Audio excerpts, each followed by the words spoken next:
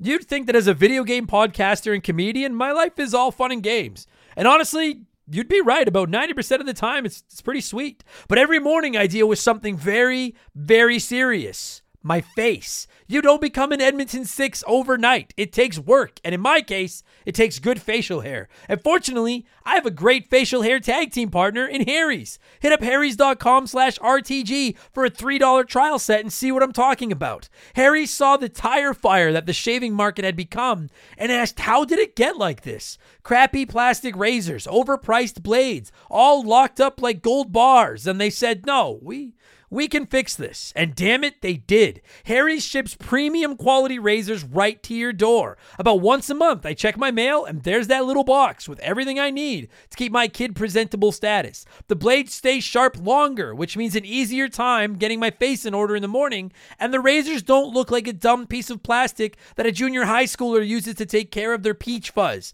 You have the facial hair of a man now. Shave like one. I actually leave my razor handle on the bathroom counter all the time just because it looks so damn classy. Harry's blades are German engineered and they're made to last. They're the best blades on the market for the best price, and you don't even have to go out to get them. Set your delivery schedule and shave like a king. I know it sounds sarcastic, but I'm being serious. I've used Harry's forever. These blades are really freaking good. Highest reviews in the industry, a money-back guarantee that you're not going to need, and a subscription that you can cancel anytime you want. Getting ripped off isn't funny. Switch to Harry's. Get started with a $13 trial set for just $3 at harrys.com/RTG. That's harrys.com/RTG for a $3 trial set.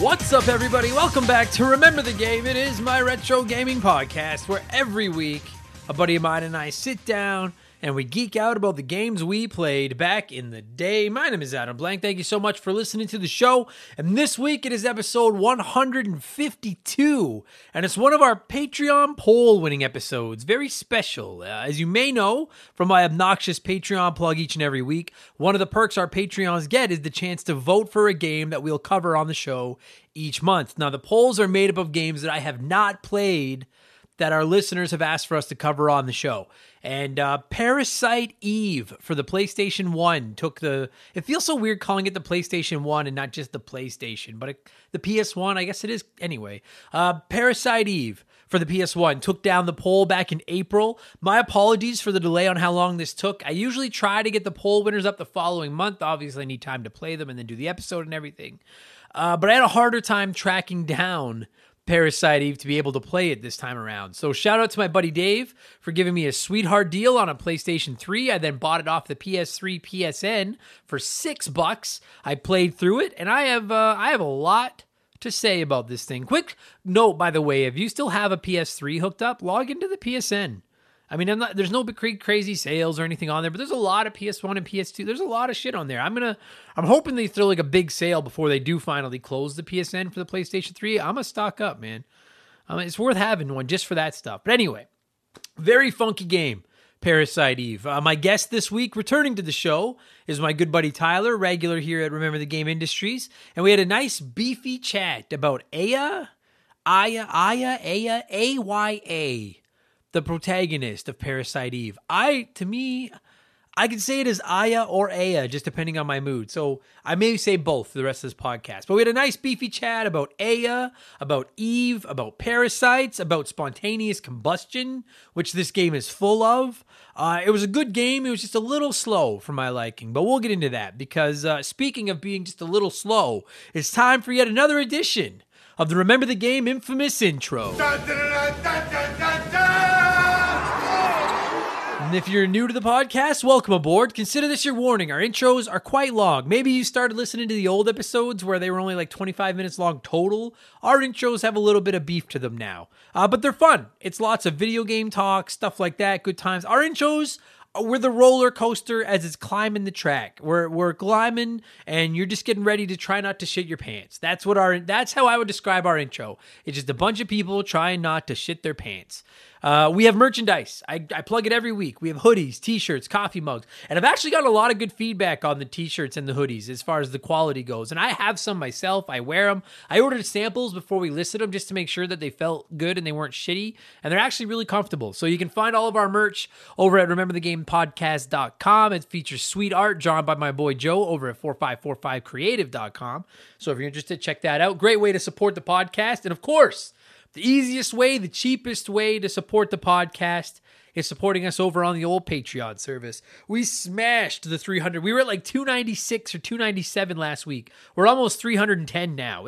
We fucking smashed that 300 milestone. Onward and upward, baby. So thank you all so much for the support. And you get, dude, I'm telling you, the value you get on Patreon. And I don't often suck my own dick on the show. Well, maybe I do. I don't think I do. But we give a lot of value for your dollar over there. For just $2 US a month, you get a mountain of stuff on Patreon. And in addition to all that other stuff, you get 2 extra podcasts every week. You get exclusive access to both my gaming news show, Game Patch, every Friday morning, along with my gaming discussion podcast, Expansion Pass, every Sunday morning. You also get instant access to the entire back catalog of those. There's well over 100 podcasts sitting in there now. This past Sunday on Expansion Pass, we made our E3 predictions, as every gaming podcast is contractually obligated to do. And as is becoming tradition here in the intro, here's a sneak peek of last Sunday's Expansion Pass, our E3 2021 predictions.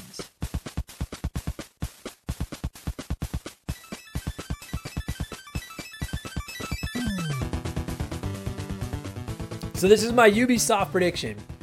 And maybe it gets announced at Xbox's presentation. Maybe it gets announced at Ubisoft's. But my personal next prediction is that Ubisoft Connect, which was Ubisoft Play, which is their EA Play / Game Pass, whatever, will be added to Game Pass Ultimate. It'll be rolled in just like EA Play is. So when you sign up for a Game Pass Ultimate subscription, you instantly get access to Ubisoft Connect. And they're going to do it as of today or as of this week, or maybe they can't do today because then they'd have to add all these games. But in the next couple of weeks, if it's not that day, like by July, Ubisoft Connect will officially be part of Game Pass Ultimate. All of us Game Pass hot dogs, Game Pass nerds. I was going to say nerds, but we're hot dogs. All of us Game Pass hot dogs lose our shit, get super excited. It means I don't have to pay for Far Cry 6 because it's going to be coming right to my goddamn Game Pass. And it makes sense. Ubisoft discounts their games 24 hours after they're released.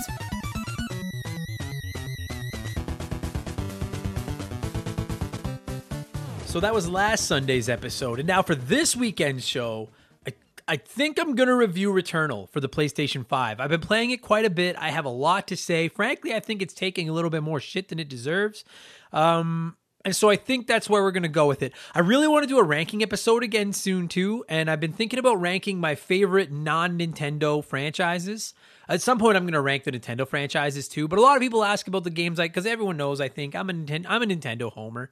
But I have some absolute favorite franchises outside of Nintendo. So we're going to do that, I think. So in one order or the other, those will probably be the next 2 expansion passes.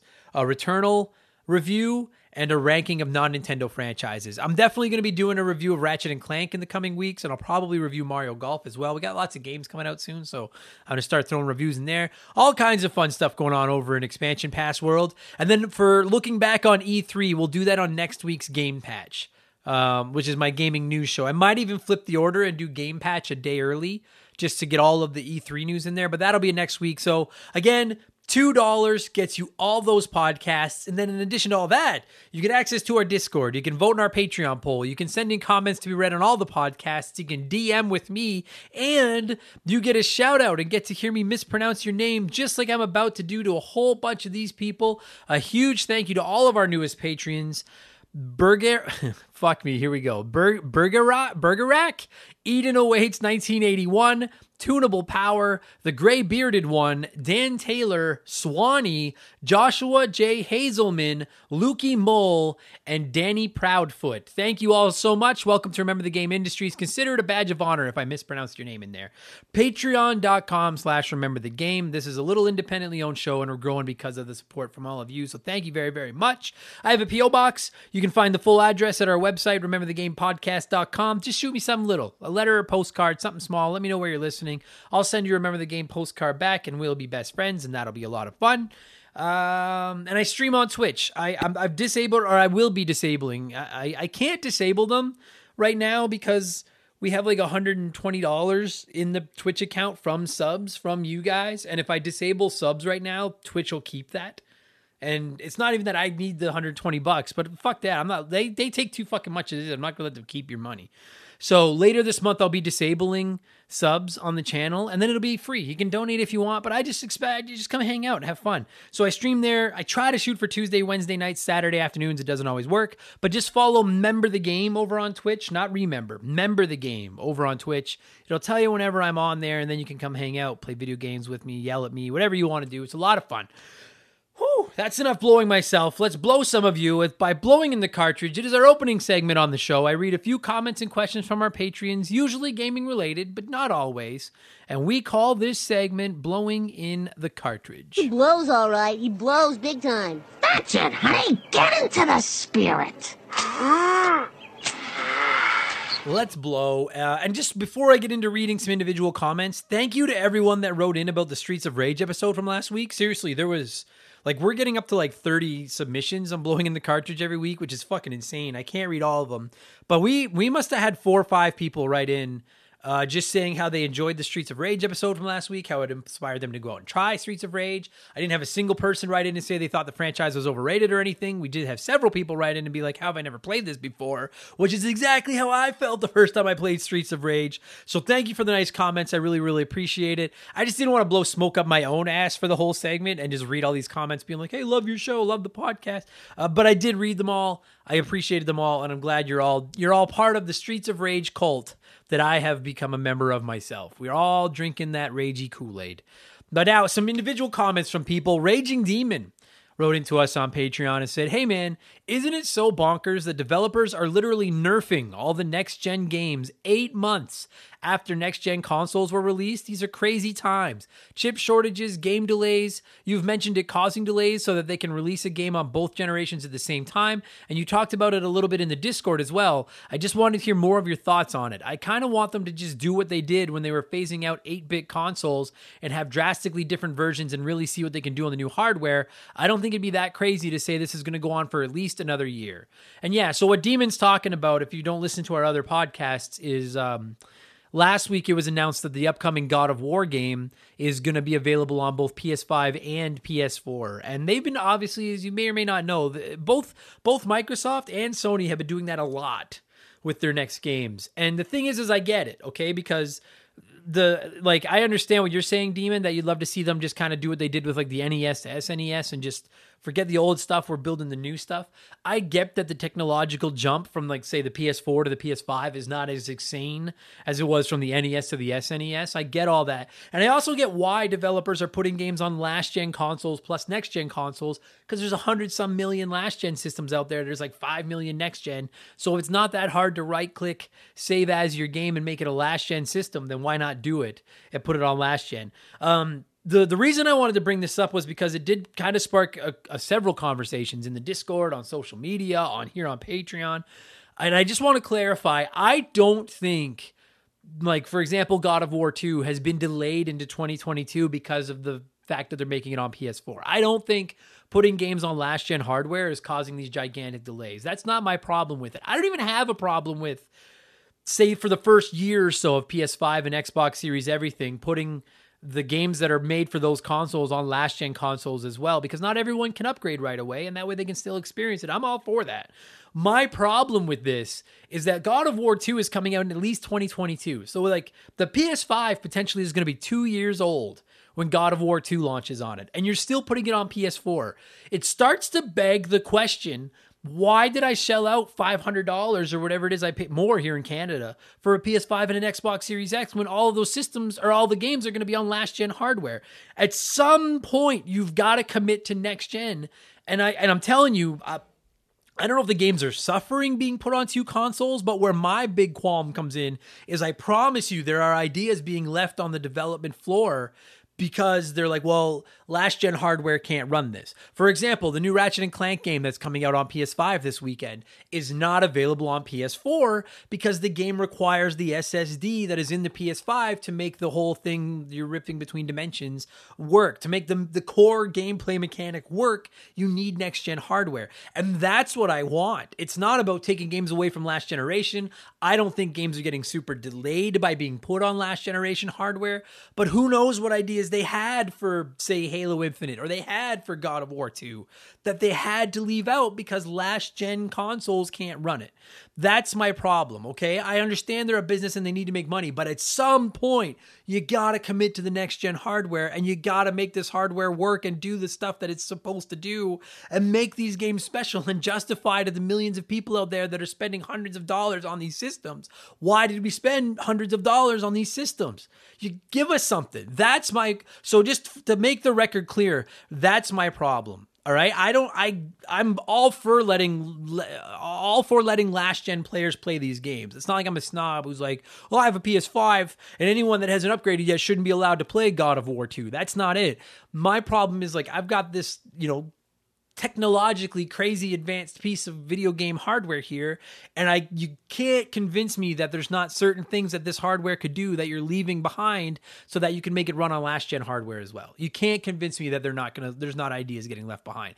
That's my concern. Okay, so just for everyone that's been, because I've got a lot of messages from people saying like, dude, it's not delaying the games, and I don't think it's delaying the games that far either. I just think it's kind of, I don't know what the term I'm looking for. Watering them down, we'll say, is the term. So that's where I come out on all of this. Thanks for writing in, Demon, and I hope that explains my stance on it just a little bit better to those of you that have been yelling at me. Most of you haven't been yelling at me, but just for the record. Dan Taylor wrote, I like this comment. Dan Taylor wrote in on Patreon and said, imagine a company, for some reason, decides to release an Adam Blank action figure. What would the 5 catchphrases that it comes pre-programmed with be? For example, meat on the bone. So the reason I'm answering this, Dan, is not to make you feel bad or anything, but I was going to glaze over this because I was like, well, that kind of makes me look like an arrogant piece of shit if I'm like, what would my action figure say? But this question had like a dozen likes on the Patreon page, so clearly people thought it was funny. And I actually think it's funny myself. So I was like, all right, this is a good question. I'll answer that. I would love an action figure. First, my action figure would be that one that, when you go to Walmart and they have like the discount rack up by the checkout with like the dented cans and the about to expire baby food.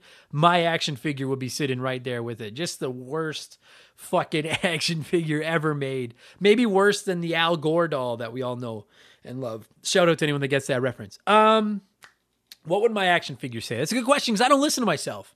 I fucking hate listening to myself. And to be fair, I didn't realize I said meat on the bone as much as I do until all of you started pointing it out. So meat on the bone is absolutely one of the 5 phrases. So you pull the strings, it's meat on the bone. Fuck right off has to be one. I need a line, which if you ever come by Tetris Tuesday on Twitch, I need a line. So I need a line is one. Son of an ass is probably one because I say that a lot. And then, my 5th one is my spider sense is tingling. And shout out to anyone gets that reference. And the reference isn't just to Spider-Man. There's a specific reference to a doll saying that when it's not supposed to. That would be my 5th one. And maybe something like, let's make some cookies so the boys will like us, which is the same reference as the Spider-Man thing. But fuck yeah. Maybe someday when we get big enough. You know what I want? A Funko. Dude, I would love a Funko of me. And one of the eyes is fucking, anyway, rolling off the side of the head. I'm so full of myself. Okay, thanks, Dan. Omega88 wrote in and said, after messaging you about my game room wall art design, what are your favorite and least favorite game box art designs? After searching, I found some brilliant ones I didn't even know existed, and they all seem to be on the older system, which is perfect for my game room. So Omega had messaged me, and I don't remember what platform it was on. Omega, I think Twitter, my apologies. But Omega had messaged me being like, hey, I'm going to put some I'm going to make some art or get like some posters or whatever from some classic box art. So they were asking me for any, and I suggested Turtles in Time because I think that game has phenomenal box art. So what are my favorite and least favorite game box art designs? My favorite is either Ninja Turtles 2, the arcade game, where the 4 turtles are breaking through the brick wall on their skateboards. I've always wanted a poster of that. Or Mega Man 1 or 2. The ones where he's like a normal man holding a gun and they clearly knew nothing about the franchise. Those are easily my favorite box arts. My least favorite gaming box art? That's a good question. I don't know if I have a least favorite gaming box art. I mean, I got to give you something because it would be, I should have been ready for this. I truly can't think of one that like I hate, like a bad video game box art. I know it's, you know what? Super Mario World. Super Mario World's box art fucking sucks. Just that blue fucking single shade background with Mario sitting on Yoshi and Yoshi with that shit-eating grin on his face. It's my favorite game of all time. Maybe my least favorite box art. I fucking hate that box art. It could have been so much better than it was. So that would be my least favorite. Or Mario's missing because it makes it look like an actual game when it fucking isn't. So that would be, that'd be my answer. Super Dave wrote in and said, how many times have you walked into a retro game store with the intent of actually buying a game? Only about 1 out of 10 times have I actually walked out of my local store with a game for my GameCube, PS2, or Game Boy Advance. I just enjoy browsing through the memories, but I also feel slightly guilty for walking out. Dave, I would say 99 out of 100 times when I go into one of the stores here in Edmonton, I don't actually intend to buy a game. Because usually when I go into, like, we only have a few stores here, and I know there's a couple of good ones, but the one that comes to my mind is a place called Game City, and they're in some of the malls here in Edmonton. And they're just ridiculously priced, fucking obnoxiously priced. Like, I'm not giving you like $35 for a copy of Super Mario Brothers 3. Fist yourself. I get you have overhead and everything like that, but also I'm a cheap piece of shit and go to hell. So I'd say 99 out of 100 times I don't go in planning to buy anything. I go in to look around because my girlfriend is buying something boring and I'm like a little kid. She won't take me to, dude, I am a 37-year-old man and my girlfriend will not take me to a boring store. Because she knows that I'll just pout and whine. My feet hurt. I'm tired. I want to go home. So she just lets me go to the video. She says stay where she can see me, but she lets me go to the video game stores and I look around in there. Having said that, I am slow. I don't want to get into collecting again. I got out of collecting, but I am slowly accumulating the odd GameCube game again. So usually when I go in, that's what I look at, and I kind of hope to catch them sleeping and pick up like a Metroid Prime cheap or something, and it just never happens. But yeah, 99, and I don't feel guilty about it at all. I've worked fucking in those jobs. They don't give a shit. The kid falling asleep behind the counter doesn't fucking care. So support your local mom and pop video game stores if they're fucking not dickheads, and if they're complete pieces of shit, just go in there and look around and fucking wipe your nose on your hand and touch the boxes. And I'm gonna hear, someone's gonna fucking write in and yell at me for that, but I stand by it. James Anderson wrote in and said, so I started playing Mass Effect 1 on Game Pass. I love all types of RPGs, and I enjoyed BioWare's KOTOR series. I'm almost done with the first Mass Effect, and so far so good. The game does show its age, though. I'm begging for a sprint key. The walking is so slow, and a jump key. But the role-playing mechanics are solid, and the lore and story is interesting. Have you thought about doing a Mass Effect series episode of Expansion Pass, or maybe a Remember the Game episode with the Legendary Edition out, as it would just be as good a time of as any. So I have played all 3 of the Mass Effect games, James, and I really like them.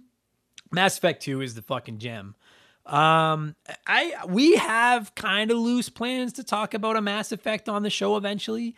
The problem is that like I only ever played them one time, and I know that the Legendary Edition's out, and by all accounts the Legendary Edition is really good. I have no interest in going back to that series because they're just too long. There's just way too much. I'm not going to use the meat on the bone phrase, but because there's a lot of fat in there too. It's not just meat, but they're just too big. So I don't really have any interest in playing them ever again. Like I have no intention of picking up the remastered trilogy or anything. But at some point, yeah, we are at some point we're going to talk Mass Effect on the show. You guys have my word on that. At some point we will talk. I would really like to just do an episode about Mass Effect 2 because it's one of my favorite RPGs ever. I think that game is a fucking masterpiece. So I'll tell you, James, by the way, if you're enjoying Mass Effect 1, you're going to love Mass Effect 2. So yeah, at some point we will talk about the Mass Effect games. Kaiser Dragon wrote in and said, okay, Adam, a little scene setting challenge for you here. It's a simple question, but it might be hard to answer. If you won $10,000 to spend on your own gaming den / man cave, what would you kit it out with? And we want the details down to the color of your shelving, light colors, the models / memorabilia you have on display. As I said, simple question, but without visual props, it's going to be trickier to answer. I'm sure he'll give us all a vivid image of how the Remember the Game industry's blank cave would look. Thanks for writing in, Dragon. You're not going to like my answer very much, but I actually, in our first house, because the house we live in now is a townhouse. This is our second place. We used to have a bungalow. It was a single family bungalow house. That was our first ever home. And it had this giant basement. And I had so much like sports memorabilia down there. I had video games down there. I loved it. And then I kind of, as I got older, realized that like, I'm not, and listen, for all of you that collect memorabilia or video games or anything, I'm not shitting on you at all. I miss collecting some of that stuff, but I sold a lot of it and was like, I don't want a lot of stuff. Like, I would rather travel. That's where I want most of my money going, is to travel. That's my girlfriend and I like to do. So not to give you a lame answer, but if I won 10 grand to spend on my own basement or whatever for gaming, I would honestly just spend it on a couple of arcade machines. Like I know maybe that's not the answer you were looking for. You were picturing like all the shelves with the fancy lights and stuff like that. It would be, I would buy a vintage, authentic Miss Pac-Man arcade machine. I would buy a pinball machine of either Ghostbusters or Ninja Turtles. I would probably get a vintage Donkey Kong arcade machine. And that would probably be most of my 10 grand. Like, because I would want the real deal, thousands of dollars. They weigh 800 pounds. That's, yeah, like I know it's not a great answer, but I saw your question and I was like, I kind of had that and I don't really want it again. I prefer digital media. I like to play my games downloaded if I can because I like less clutter. And yeah, I would spend it all on just 2 or 3 retro arcade machines that are like, a Miss Pac-Man arcade machine is my whitest whale. I would someday I want to have enough cash to just buy, like, just drop a couple of grand on a fucking mint condition 800-pound Miss Pac-Man arcade machine. Oh yeah. So sorry to kind of shit on or not shit on your question, but to give you a shitty answer, Dragon. But that truly is what I would want. I don't really want a full basement of stuff anymore. I just want some arcade machines. And maybe some Lego. Yeah, maybe some Lego. All right. And then finally, one more question. It's letter time. And Astro Alpaca wrote into us on Patreon and said, hey, Adam, here's a question for you. After listening to your podcasts about divisive games such as Final Fantasy VIII, Star Fox 64, and your consistent malcontent toward The Legend of Zelda Majora's Mask, what elements do you think these games have in common that provide drastic experiences among players? Nobody hates Mario, but everybody hates Mario is missing, except Mark McHugh because he's a fucking idiot. Why is there such a divide amongst the games mentioned above? Thanks for all the good work. Well, thank you for writing in, Astro. I will say for the record, I don't think Star Fox 64 is nearly is it divisive or divisive? I think it's both. I think both work. I say divisive. Anyway, I don't think Star Fox 64 splits the audience nearly as much as Final Fantasy VIII or Majora's Mask does. I think I'm in the vast minority disliking Star Fox 64. But Final Fantasy VIII and Majora's Mask are great examples of, like, to me, it's part of it is it's a franchise trying to do something different. And part of it is it's a franchise putting out a game after one of the greatest games in the series' history, right? Like, Majora's Mask came after Ocarina of Time. And while I'm not the world's biggest Ocarina of Time fan, undeniable that game is an absolute game breaker, game changer, iconic title. one of the greats. No, even I'm willing to admit that. The Legends of the Ocarina of Time is a gem. And so when you're releasing what, for all intents and purposes, is considered like the sequel or the next in line after an Ocarina of Time, or in this case, Final Fantasy VIII after Final Fantasy VII, which many people consider to be the gold standard for Final Fantasy. When you're releasing the next game after those, the expectations are almost unreachable. Unless you just do the exact same thing, which they didn't do, right? When you look at Mario Galaxy 2 after Mario Galaxy, everybody loves it. Some people like Mario Galaxy 2 better. I think I do as well. Well, maybe. Well, maybe. I don't know. Anyway. But they basically just did what they did the first time and just made it a little bit better, right? Whereas like you look at Mario Sunshine, which is to many people, in many people's opinions, one of the most controversial games in the Mario franchise, and it came after Mario 64, which is almost universally beloved. So Majora's Mask, everyone was waiting for a sequel to Ocarina of Time, and then Majora's Mask came out, and it was just completely different and fucking weird. And some people, myself included, were like, well, what the fuck is this? I hate that game. And Final Fantasy VIII, which I like, just changed up the recipe from Final Fantasy VII after everybody was basically like, oh, I mean, Final Fantasy VIII could have been, I don't know how that game couldn't have gotten shit because it was following Final Fantasy VII, which was just, you know, the be all end all for that series. And I know some of you don't like it. I like it, but whatever. But Final Fantasy VIII changed the script. And I think that's what I think the common denominator is amongst some of those games is that they didn't do what the last game did. And the last game was so well received that everybody just wanted more of that. And then the developers tried to do something completely different. And sometimes that works. And sometimes it doesn't. So Majora's Mask. I fucking get so hesitant to talk about Majora's Mask because I know it is by far the game that I hate the most that more people love. But I hate that game. Anyway. To answer your question, Astro, I think that's the issue with games like that, is just they changed the script and people didn't want the script changed. And if you're going to, and you know what? Half of me respects a game developer for doing something like that and changing the script and trying something different. And the other half of me is like, it's not broken, don't fix it. But then if they do the same thing over again, they catch shit for that. Jak 2. Dude, Jak 2 is a great example. Jak and Daxter, I think, is fucking outstanding. I adore that game. I didn't love Jak 2 because they completely changed it's a whole different game just with the same characters. And even the characters changed a whole bunch. And I didn't like it. I'm like, just give me more of what you just did. Just give me that again. So I think that's the problem with those games. I think I'm not going to say anyone that hates on Final Fantasy VIII is wrong, but I personally like that game. And I'm not going to say anyone that likes Majora's Mask is wrong, but I personally despise that game. So you are kind of wrong. Anyway. That's good stuff. Thanks for writing in, Astro. Thanks for writing in, everybody that wrote in, whether you got read or not. I read them all personally. I appreciate it very, very much. Let's shift gears. I'm not doing game patch right now. I'm doing something else. Let's talk about our smash. Let's get into our smash it segment. Play one, remake one, erase one.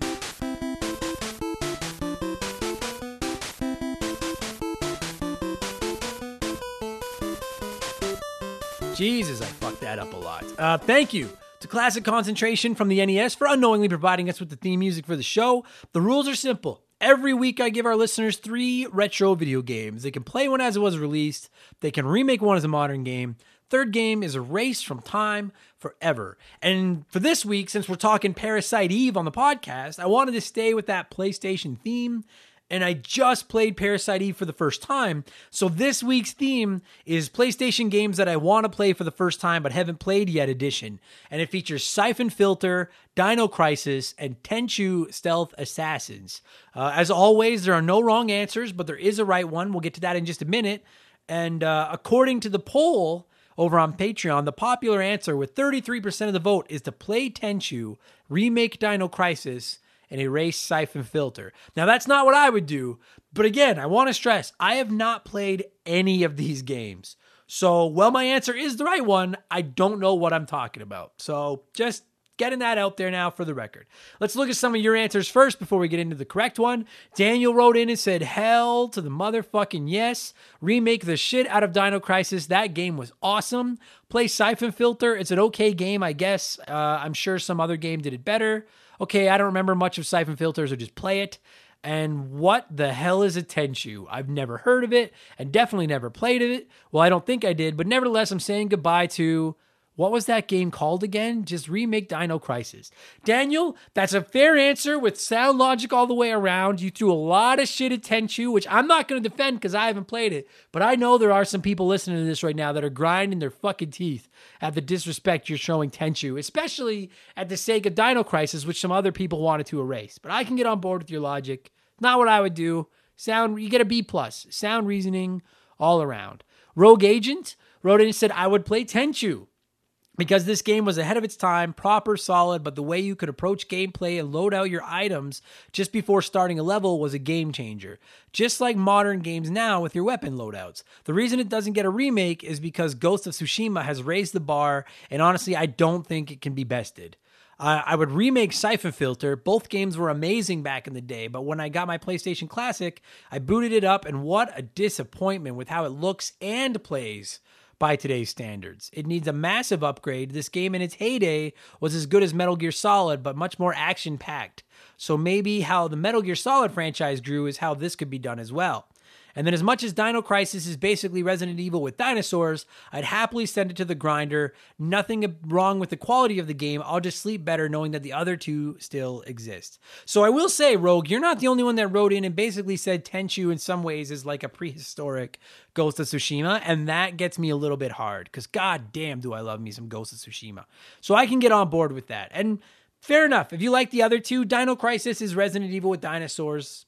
Fair. I mean, you're wrong to erase it because that game looks fucking dope. But fair enough. I can get on board with that. I don't have anyone to really get mad at today. Hammond Ager wrote in and said, well, I'm erasing Tenchu because I don't even know what it is, so I'm not going to miss it. So there's more Tenchu shade. Hammond Ager said, I would play Dino Crisis because it was an okay game, but I don't really think it's worth someone's valuable time to remake it. I would be very excited if someone were to remake Siphon Filter. I would imagine if I were trying to play this game today, it would not match up to the incredible memories I have of it. So yes, please someone remake this so I can enjoy it once again. Now I will say, a common theme amongst the write-ins is that Siphon Filter has aged the most assy of the three. I think that's an official term around here now. It's aged the most assy. Does not sound like Siphon Filter has aged well at all. Frankly, I don't think it looks that great to begin with, but that's me. I didn't play it. Don't yell at me. I'm probably never going to play that one because the overwhelming consensus, even from diehard fans, is that it just is not, it's aged like a fucking bag of potatoes. So, or something that, why do I always go to potatoes when I talk about bad things aging? And why do I always go to food?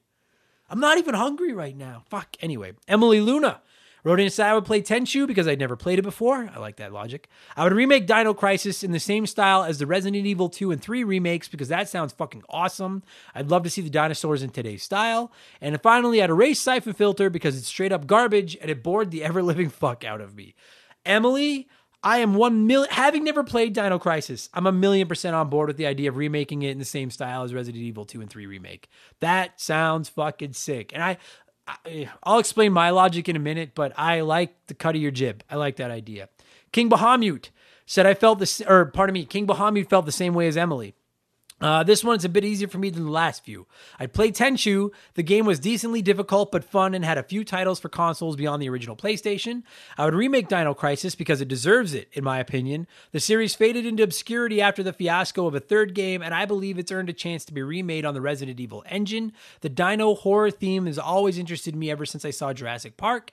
And lastly, I would erase Siphon Filter because I simply haven't played it, but I have seen some videos on the internet of it, and while it seems fun, I wouldn't want to remake or play it over the other choices. See, now I usually come down on people for erasing a game that they've never played, but I get where you're coming from, King. If there's two games in the play and remake slots that I have an attachment to, I'm not throwing one of them away for a game that I don't know, particularly a game that even the Siphon Filter fans are pooping on. And Paul wrote in and said, I've only played Siphon Filter, so that makes it tough. I'd play Dino Crisis, remake Siphon Filter, and erase Tenchu. I'd really like to try Dino Crisis. I loved Siphon Filter, but the graphics were okay then, so they definitely stink now. But tasing someone until their body burst into flames was very fun, and I'd like to do that again with better graphics. And then I'd erase Tenchu because Siphon Filter and Metal Gear Solid have the stealth game genre covered. I had no idea that you could tase somebody in Siphon Filter until they burst into flames. That bought it a point in my book, Paul, because that's pretty badass. I did not know that. However, you're all wrong. Eden Awaits 1981, Raging Demon, Game Nomad Messi, Thor the Hammer, Chris Copland, and Slick Rick all had it right. And Rick is the one I'm going to read because Rick, who usually cheats at this fucking game and is on like quintuple secret probation, fell ass backwards into the right answer. Listen to this. Remake Tenchu. That game was sweet in its time, and after playing Ghost of Tsushima and getting a taste of some stealth action with a sword, a new Tenchu would be kick-ass. Erase Siphon Filter. I played a lot of this game, but I don't think it would hold up, and there's enough out there like this one to keep it around. And I guess that means play the other one because of the rules? You goddamn right, Rick. You followed the rules almost, and by doing it, you fell ass backwards into the right answer. Shout out to everyone that had the same order as Rick and me, which is the correct one. Play Dino Crisis. Because of the three, this has always been the one I wanted to play the most. Again, I've not played any of them. I almost bought Dino Crisis on my Vita a dozen times. At some point, I'm going to play that fucking game. And I can get on board with those of you that wrote in saying remake Dino Crisis and make it look modern and Jurassic Parky and dope. I think of Horizon fighting the fucking robot dinosaurs and how dope that looked. And I would love to see Dino Crisis like that, but I want to play the original first. I don't want to, so we're going to play it for now. I'd remake Tenchu, because again, never played it, but it says it's Tenchu Stealth Assassins, which makes me think that there's stealth assassins in it, and the better tech that you can implement for a stealth game, the better. Stealth has improved exponentially as technology and AI and graphics and controls and frame rates and all that stuff have improved, so I have no need to play the original, just make it like new. Plus, everyone's comparing it to Ghost of Tsushima. That gets me fucking hot and horny. And then I'd erase Siphon Filter, because I gotta be honest, just looking at it, I have no interest in it at all. It does sound fun to taste someone until they burst into flames, but other than that, nothing about that game makes my mouth water at all. So I'm going to erase Siphon Filter, but good stuff. Thanks to everyone that played. Some of you were right, some of you were wrong. It doesn't matter. It's just a stupid game. Let me tell you what I've been playing over the last 7 days, and then we'll talk a little bit of Parasite Eve. And this will be a quick segment because I haven't been playing very much. I would say 90% Returnal. Like I mentioned off the top, I think I'm going to review it this weekend for Expansion Pass, and I want to finish it before Ratchet and Clank drops this weekend. And a single playthrough of it takes like 2 to 3 hours. So when I do sit down and have time for a gaming session, it's basically Returnal. Like that's what I've been playing. I've been playing a little bit of Zelda 2, The Adventure Link. We're going to be recording that podcast very, very soon because that won last month's Patreon poll, and I'm not going to make you wait fucking 8 months to get to this one like you did with Parasite Eve. I haven't even been playing MLB The Show over last week. I haven't had a ton of time. I don't have a ton of time this week because I got some comedy shows and stuff, but when I do, it's basically just Returnal. So lame segment, but that's it. Let's talk Parasite Eve. That's why you're here. It's the main event. As you know, I like to give you weenies a chance to share your thoughts before I ramble for an hour or so. And a whole bunch of you wrote in. Corey Street wrote in and said, okay, so I had this game as a kid. I watched my older brother play, and that rat transformation scene scared the hell out of me. I haven't picked it up in years. I recently played it and found out that I actually really love it, though. I like the battle system. The New York City atmosphere felt like home. Aya, I thought was a badass. The battle system was so different than other survival horror games. It felt like a JRPG/action game. The ending was super wonky, but other than that flaw, I really cherish this game. Adam, if you ever do Parasite Eve 2, know that the gameplay is more like Resident Evil, but with superpowers. Thank you. And thank you, Corey, for writing in. Great story. Dude, that rat transformation scene, if you guys have not seen it, I could see that fucking with a kid. As an adult, it's kind of cheese, especially because it's on PS1 and, you know, it's 25 years old. But I could see that fucking with a kid. And this is a funky game. And I'm very excited to play the Parasite Eve number 2 because Tyler, my guest this week, swears by it. However, other people don't. Daniel wrote in and said, I wish the sequel was exactly like the first game. I refuse to replay this game again because I have very good memories of it and I want to keep it that way. I just remember the sequel being hot garbage. Interesting. And this goes back to that comment of blowing in the cartridge about why are some games so divisive when they're sequels, like Final Fantasy VIII, like Majora's Mask. I have not played Parasite Eve 2, but yeah, from what I understand, it really changes up what the first one did, for better and for worse, apparently, because some people like it and some people hate it. Brynamite wrote in and said, oh my lord, this was a game at the time Square was knocking JRPGs out of the park. It's a core game in my RPG collection, and I still believe it holds up today as well as when it was released. It's a mix of Resident Evil and Final Fantasy, and it made it one of the best games I have ever played. Trust me, we're going to be 90 seconds into this podcast between me and Tyler, and you're going to hear us talk about how it's a combination of Final Fantasy and Resident Evil. And it's an interesting, I truly can't decide. I like it. I can't decide if I love it, but we'll get there in a minute. Raul wrote in and said, I miss the days when Square took more risks like this game. While it's not a deep RPG or a scary horror game, somehow the combination of both genres makes it unique and well worth playing. The cinematics were great for their time, and the soundtrack is still classic. I agree with that. I think the soundtrack is fucking dope. And, yeah, the way again, we'll get into in a minute, but the way it combines so many genres, very, very weird. It's like they took all the leftovers in the fridge and threw them into a pot and made a game. And finally, David Phillips wrote in and said, this was such a fun game when it first came out. I remember playing the crap out of it. And an RPG in a modern setting was all but unheard of. Add to that fact, Aya, the lead, was a lady, which was still a very new idea at the time. And she was strong and so tough, but not afraid of showing she was afraid of what was happening. I wish we had more modern RPGs like this one. And you know what? I agree with you, David. And I actually think Aya, whatever the fuck you want to call her, is a dope character. And it is at the time when you had, Lara Croft and Tomb Raider and Aya, and you didn't have as many female protagonists. And I do think there's something to be said for that. And I think it's really cool. And she's a badass in this game all day. And I love it. And we'll tell you about it all right now. I'm going to cue up some Parasite Eve music.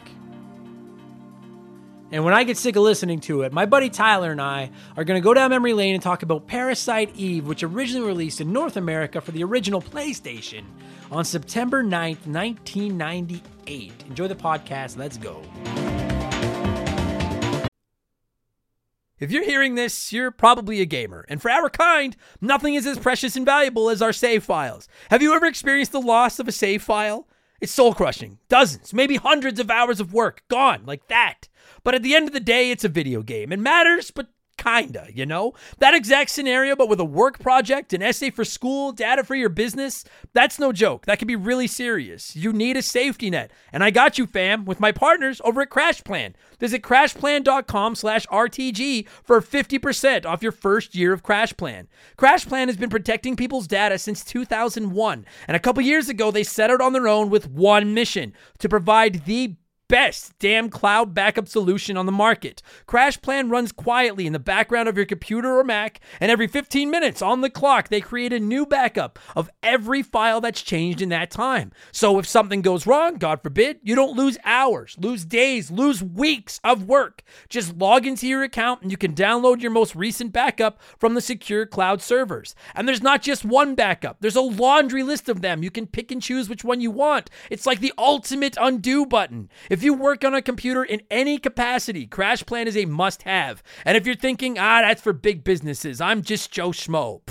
CrashPlan protects Joe Schmo. They offer a ton of plans and tiers. So there's a CrashPlan for everyone, from small one-person businesses like me to you fancy businesses in offices with staff and free donuts and all that stuff. Time is money. Why wouldn't you protect your work? Spreadsheets, diagrams, videos, art, podcasts.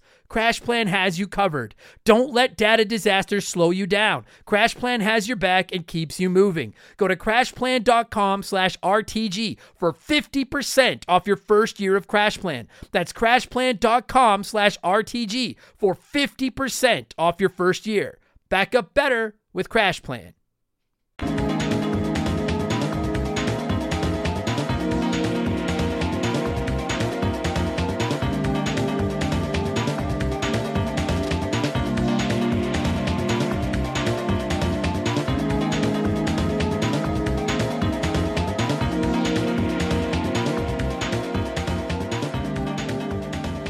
Okay, joining me via the blank phone this week is a good buddy of mine, returning to the show, Mr. Tyler.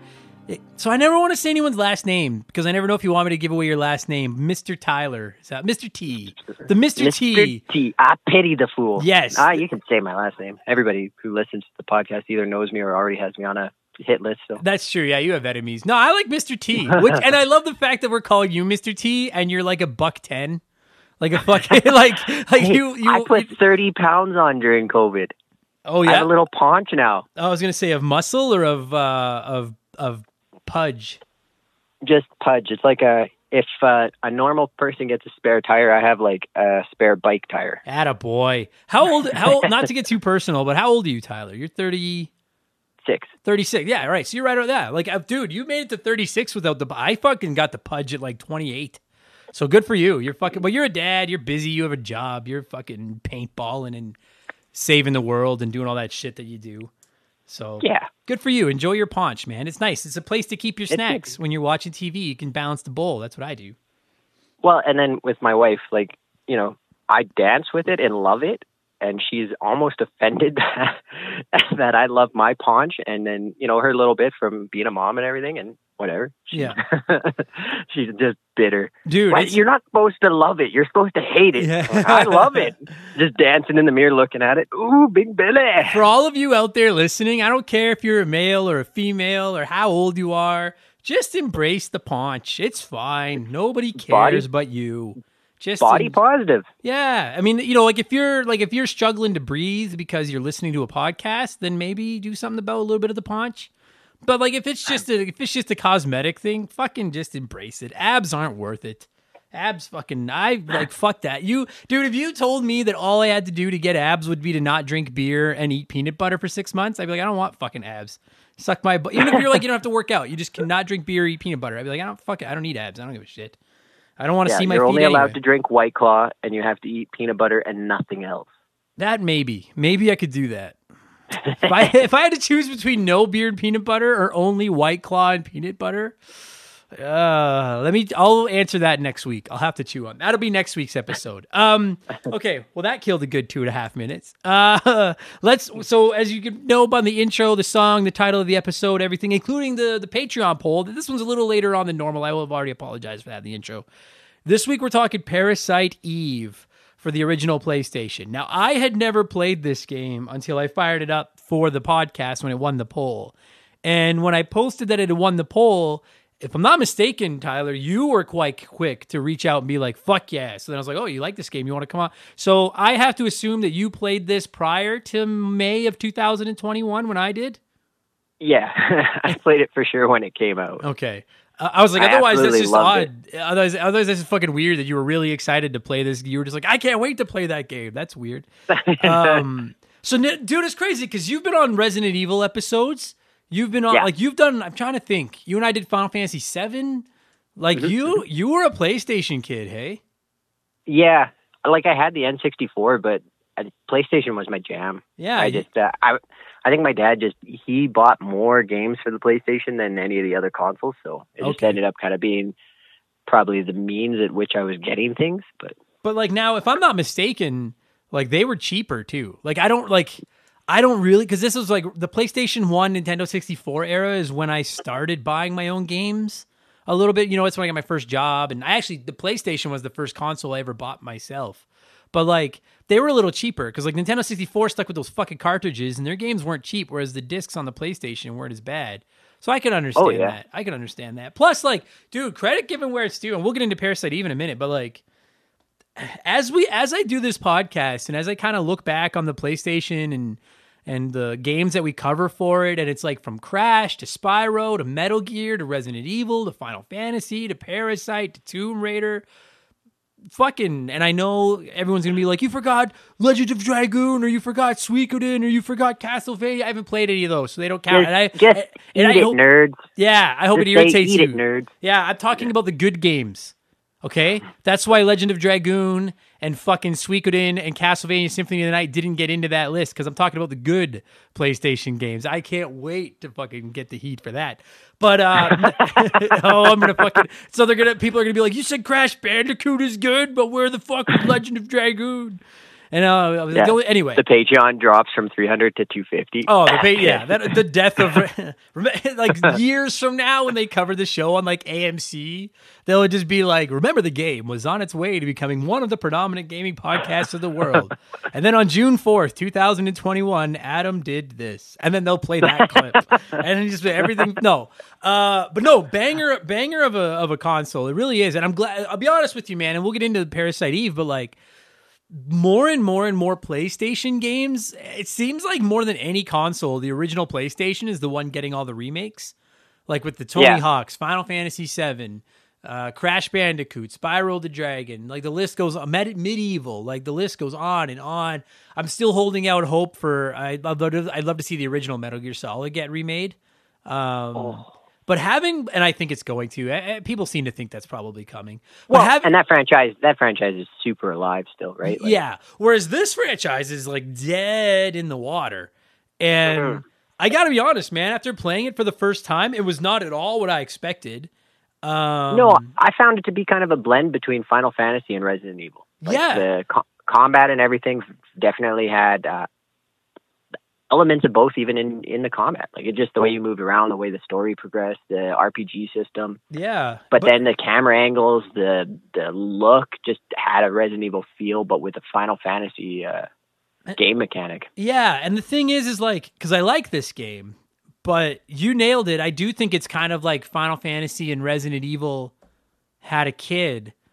And the thing is like, I like Parasite Eve, but I don't think it does RPGs as well as Final Fantasy, and I don't think it does the gun combat as well as Resident Evil. Does that make sense? Yeah. Like, I feel like it's kind of like a little bit of both. I like, for what it's worth, and I'm not shitting on it because I do like this game, but like, I would play Resident Evil 2 or Final Fantasy 7, 8, or 9 before I played Parasite Eve again. Does I can't believe you included Final Fantasy 8 in that. Yeah, that's my hot take. I'll defend that game, but that's like, I would play Final Fantasy or Resident Evil before I played Parasite Eve again. This game feels like a sampler. Like, you know what? You know when you can't decide what you want at the restaurant, so you get like the appy tray with a little bit of everything? It's kind of what Parasite Eve feels like. It's not a full-blown meal of anything. And where I was going to go just before we get into the game itself was I was talking about all the games that have gotten remakes from the original PlayStation. I don't imagine this game will ever get a remake, but holy ass, would I love to see this game get a fucking remake. Because there's a really cool game here that is just... I don't want to say it's aged horribly, but like, Tyler, I don't know when the last time you played Parasite Eve is. This is a slow fucking video game, man. Yeah, that's the biggest way that it has aged terribly. Like, I feel like the movement, the mechanics, everything are still fairly good. Yeah, I mean, same here. You didn't have, like, it plays well. It's just, it is slow. Like, they're just moving from area to area, doing any of the puzzle solving. Like, it definitely feels slow. It was a slow game, yeah. That's what I felt about Resident Evil 1 and a little bit of Resident Evil 2, replaying those, like the originals, not the remakes. Definitely. No, agreed. And I got to imagine that part of that is like, there's only so much that the original PlayStation could handle. But like, there's a great game in here that is just, I would have loved, like, dude, when I played Final Fantasy VIII for the first time a little while ago, I played it on the Switch, and I played the remastered version, and you can speed things up 3 times anytime you want if you just click the analog stick. Like, everything moves at triple speed. This game doesn't need... great. Oh, I don't know if this game needs triple speed, but like, even 1.5. Like, I don't know how I listen to most of my podcasts on 1.5, and it's so much better because it just goes by faster. And I'm like, this game needed just 1.5 speed. And it would have been, because, like, oh my God, it would have made it so much better. Because there was just times. First of all, go ahead. I'm not going to lie. I've never realized that you could do that with podcasts. I'm going to be listening to 1.5 times more podcasts now. Oh, buddy, it's the best, man. And yeah, you're hitting the nail on the head. Like, this game definitely needs that, just for the transition. Just, you know, like a lot of games that have come out since this game, you have the ability to mount or ability to sprint, or, you know, there's always a mechanic to, like, all right, let's speed this up. Let's get to the next thing, right? And this game really doesn't. So if you've never played Parasite Eve, like, I've always wanted to play this game. I'm glad this game won the poll, because it's one of those games that, like, I'd always look at and be like, oh, that looks kind of neat, but like, what is it? Because like, when you look at it from the outset, it looks like, I'll be honest with you, going in, because I said it wasn't what I expected. Going in, I expected Resident Evil. I thought that it was another Resident Evil style game. And I know it's not from Capcom, it's from Squaresoft, but like, the graphic style and the way that, like, you see her, like, Aya, I don't know how to say it, Aya. Yeah, you see Aya.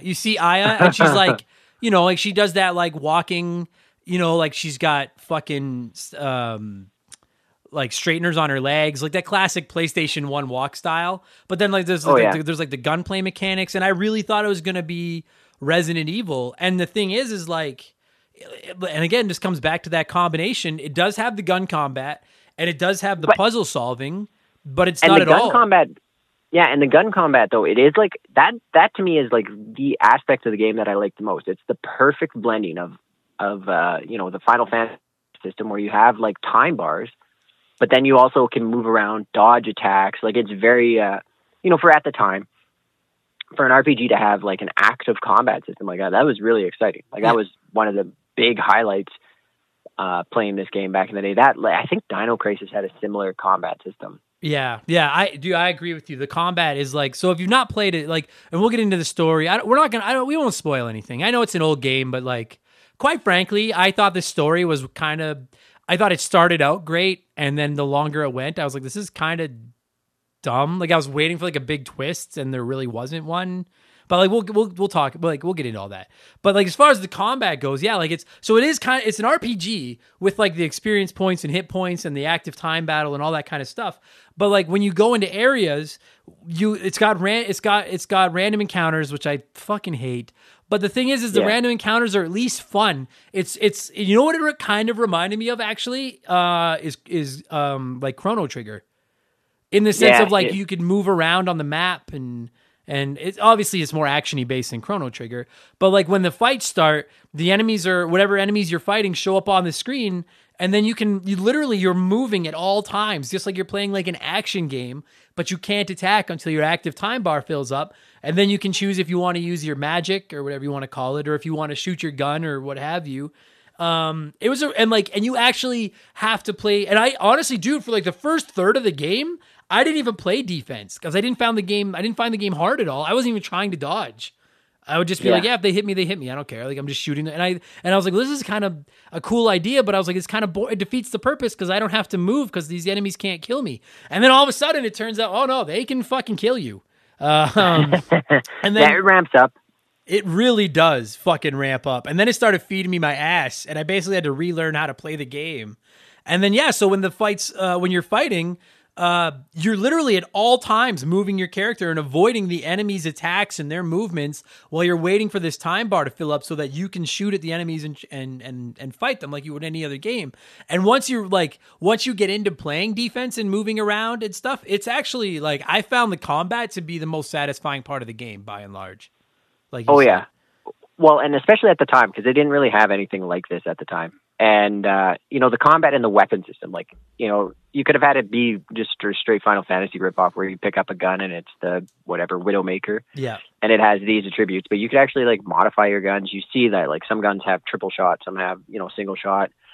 I liked that a lot too. Could you modify the guns? Yeah, you could. So you'd find more guns as the game goes on, and some guns had no extra ability. Some guns would have the ability to like, it would shoot, 2 to 5 bullets. Some would be random. Some would, what were some of the other abilities? Like some of them would like give poison, I think, and like there was kinds of stuff like that.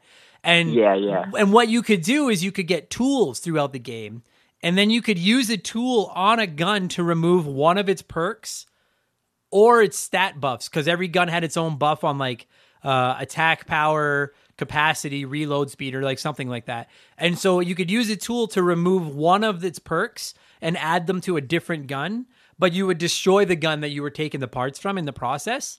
And what was really cool was like as the game goes on, you're almost as excited to find a tool as you are to find another gun, because you're constantly just tweaking and the same thing goes for your armor. You can destroy armor, take a perk, and add it to another piece of armor.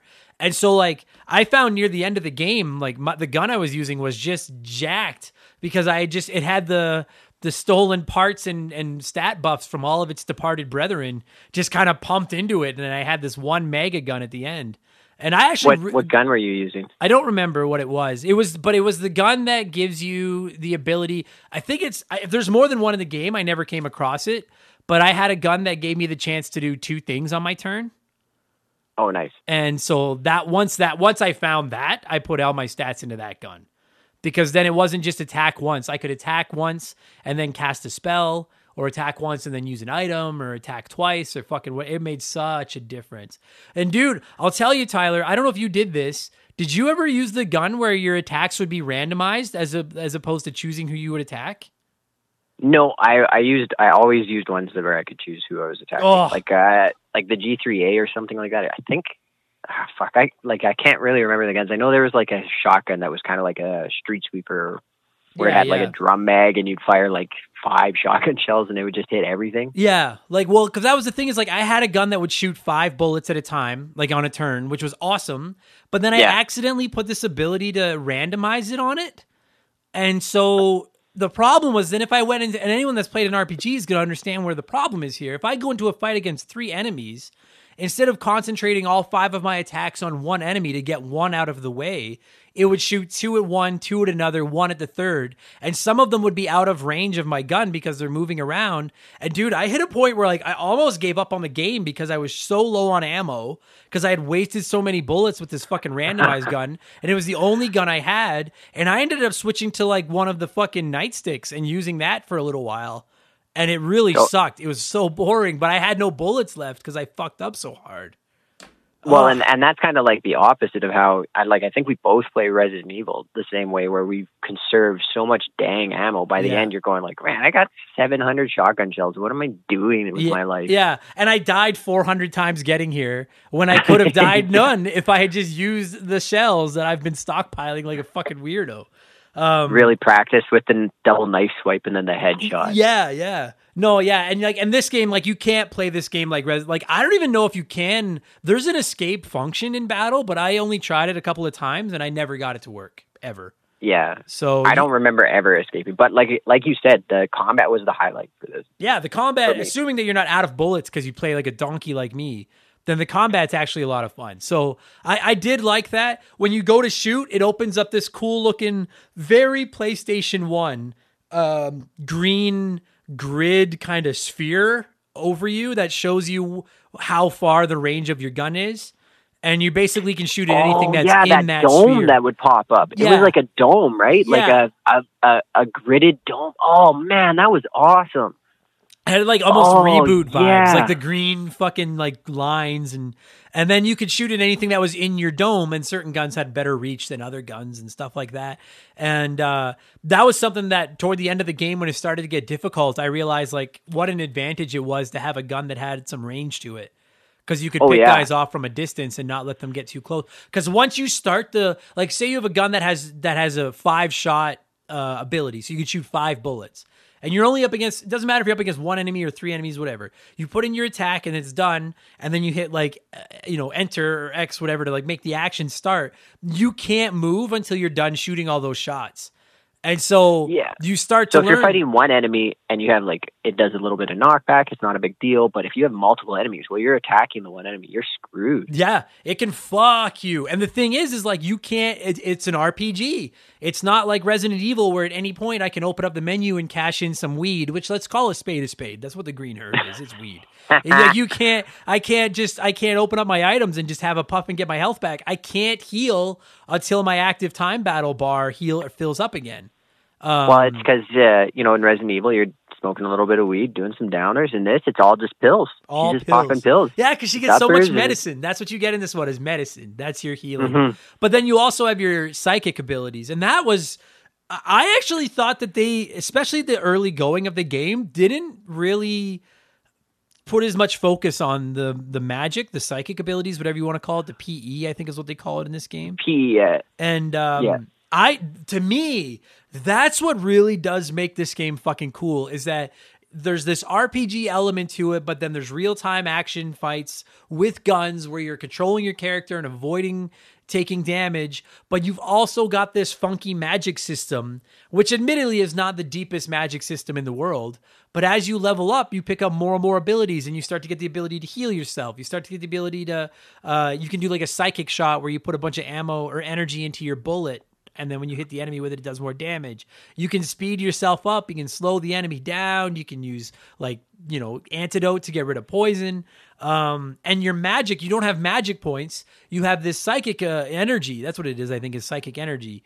And as you play as you play, it slowly fills up on its own so that you can restore it and use it. And the reason I say I don't think they focused on it enough, Tyler, I'm curious what you think, is that for the first, third of the game, I didn't find that I really ever had to use it. And then all of a Never. sudden I was like, holy fuck, if you don't know how to use this and ration it properly, you're fucking dead. Like, because again, it suddenly gets so difficult. Well, and especially, so like in this, as far as the story goes, so basically your area or whatever, Ara, Aya, I don't know. A-Y-A. A-Y-A. Bria? Yeah, Aya Bria. Right. It's this cool name. So, yeah. That's whatever. Okay. So basically, like you're at like the opening of the game, you go to this amphitheater opera thing, and like one of the actresses ends up becoming this like, parasitic organism named Eve. Yeah. She had a name before that. I can't remember what her name was before that, but she's like, call me Eve now. And it's like, oh, it's Christmas Eve, and now you're called Eve. Right. Great rating. Yeah, deep stuff, eh? And she divulges that your mitochondria, like it's very like, Star Wars Episode 1 where it's like, oh, your metachlorian count. Your mitochondria is special. So the whole theater, everybody like ignites into flames and is dead except for you. And that's what your power is. But they missed an opportunity in the game. So the whole time, as you play through the game, the kind of you're said to be like this Eve, the parasitic organism. Yeah. And as you use your powers, I just wanted it to make it so that you were mutating more, because that's what they said. Is like the more you use your powers, the more you progress and fight. You're supposed to become more and more like this Eve character, right. More and more like a mutant, right? So, whatever she was. So like Hentai wet dream. So like Tyler said, like at the beginning of the game, it's Christmas Eve. You go to the opera, and one of the singers turns into this fucking creature named Eve, and yeah, she makes everyone in the audience spontaneously combust. They all just burst into flames and die. And admittedly, because as you all know, I may not be the sharpest spoon in the shed. I'm slowly learning more about math and science and stuff. Mitochondria plays a big role in this game, which I had no idea what the fuck that is. But if I'm not mistaken, I'm gonna get fucking blasted over this. If I'm not mistaken, Adam Blank failed grade 10 science. Mitochondria is what your body does to use oxygen to make energy. I think something like that. It's right? It's nicknamed the powerhouse of the cell. Right. So you have mitochondria in every cell, and that's I don't know if it uses just oxygen, but that's basically I think it converts like oxygen and other like proteins into energy. Right. So basically it's how your body creates energy out of whatever. And so this Eve chick is like using people's mitochondria and like causing them to spontaneously combust because they're getting so much energy and they're exploding. And for whatever reason, and we won't get into details about it, but Aya, whatever the main character, she's immune. Aya! She can get near Eve and she won't break into flames like everybody else will. And she's a cop. And you're in New York City, and so basically in Manhattan. The whole thing takes place on Manhattan. That's one of the coolest things. The little map of Manhattan. That's what I was going to say. So the long and short of it is you and your partner who can't go near Eve because he'll break into flames if he does, are, during the holidays, you're in Manhattan and you're trying to stop Eve from destroying the world. But yeah, like, dude, so there's this part where you can, like, when you're not in an individual place, like if you're not at Carnegie Hall or you're not at the police station or you're not at Chinatown or Central Park or whatever, like you go to actual places in New York, when you're not in these places, it takes you to this really cool fucking 3D-esque, very PlayStation 1 map where everything's just made of bricks. But definitely like if updated and, you could use a realistic 3D model of Manhattan, but for the era of the game, it was like, whoa, that is Manhattan. Dude, I won't lie to you. It's 2021 when I played this. And when it went to the map, I was like, all right, that's pretty dope. Like, because you can just pick, and then and you know what I love about this game, for as slow as I think this game is at times when you're in certain areas, I love that when you're on the overworld, the map of Manhattan, you just pick where you want to go. And unless there's a cutscene to further the story, like, because sometimes when you pick a new, like, you're like, oh, we're going to Central Park today. Then you actually have to like see the cops, like Aya and her partner driving to Central Park, and they're talking about the story of the game. But otherwise, you just what was his name? Was it Daniel or something like that? Yeah, Daniel. Yeah. But otherwise, you just pick where you want to go, and then it just puts you there. And it's just like, for as slow as the game is, I was like, that's maybe that may not sound like a big deal to everybody, but I was like, it's nice that it's just I don't have to fucking actually traverse the world map. I just pick where I want to go, and then it takes me there. Yeah, That's like nice. there weren't games on the PlayStation, like, compared to Resident Evil or Final Fantasy, the two games that this, draws influence from for development wise and play style. You didn't get a chance to do that in either of those games. You still had to go to the world map in Final Fantasy and fly your airship, if you had the airship at that point, Yes. across the whole freaking map Yeah. to figure out where you're going, and you'd then have to walk and traverse the whole area. You're and right. Resident Evil, you had to run everywhere. Now the thing is like, admittedly, I didn't. Maybe I just missed all of them. I don't think there's as many secrets and stuff to find in this as there is in like a Final Fantasy VII with the overworld and everything. But I like. No, there's one big one, but I'll wait to see if you got to it. I don't think I did because I don't remember any Okay. big secrets. But I don't think I did. But You only played through it once, right? Yeah, I only played through it once. Like There's I a won't big lie to you. secret if you play through it again. Oh, okay. Yeah, I won't lie to you. Like when I was done, I was like, oh, and I got a story for the end, and we'll get to that in a minute. We'll get there. Don't let me forget, because I have Angry Adam may make a guest appearance on this episode just for the very end of it. But anyway, I love the fact that like it's a fairly linear game. You can go back to old locations you've been and look for like bullets and guns and stuff that you missed. This has that classic PS1 mechanic to it. I don't know how you were when you played it, where you like, as I'm walking through like there's one part where you're in like a gun store and I'm just mashing X because you don't know when there is something that you can interact with. But you don't want to miss anything. So I'm just mashing X. And then occasionally like a dialogue box would pop up and it'd be like, oh, you found some ammo. You know what I mean? Yeah. Or like, oh, do you want this gun? It's a funny like component to the evolution of video games, because it was like, like on Nintendo, like you could only have, so many things on the screen. So like, every item was an item you could pick up, but there was only 4 in the whole game. Right. And then you get to the PlayStation, and it got to a point where like the graphics weren't good enough to like distinguish when an item was like something you could pick up and something you couldn't pick up. So like just every item kind of looked like, well, maybe it's something I'm supposed to grab. I don't know. And then as things moved on, they were able to like graphically enhance certain things. So you'd see something and be like, I'm supposed to grab that. Yeah. I can tell. I don't know what the term is because I don't know enough. I don't know anything about game development. I shouldn't say I don't know enough about game development. I don't know any. If you put me in a room with a computer where like you have 3 hours to program this Nintendo controller to just jump when you push A or the world explodes, I would be like, you should probably all call your loved ones. Because I am not going to be able to make Mario. I have no idea how game development works. But like, I'm thinking, we're at a point now where like have you played the new Resident Evil yet? No, I just played 7. I haven't played 8 yet though, or Village, whatever you want to call it. So I haven't played 7, and I haven't really played Village, but I've watched my cousin play Village a little bit.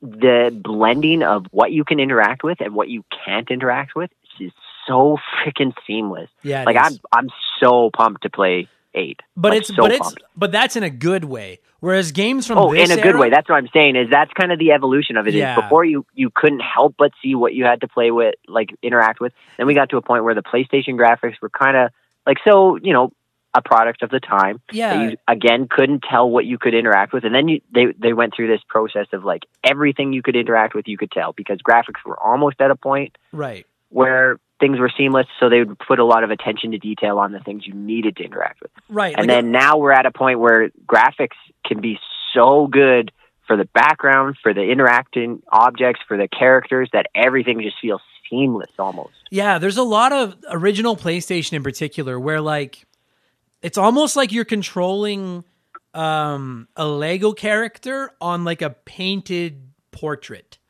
And it's like, cause like everything like, and I'm thinking of the gun shop right now in this game, but there's like, dude, Final Fantasy VII, when you're in the slums, for example, and you're walking along and everything looks so nice and it's soft edges and it's kind of, it looks like it's been painted, but then you've got this like glowing brick made character walking through. And then when there is something that in Resident Evil, same thing. And then when there's something you can interact with, they either don't make it look like anything and you don't know it's there, or it's like you said, it's like somebody fucking drew it in with Microsoft Paint on top of this nice image. And this game was like that, where like there were certain things where it was like, oh, obviously like that thing is sticking out like a sore thumb. It's like materia in Final Fantasy VII, where it's like it's glowing. I got to go touch that. But then there's other times where like I'm literally just walking through this gun shop, mashing X, And like every 5 or 6 seconds, it's telling me like, oh, there's a gun in this cabinet that looks exact same as every other cabinet,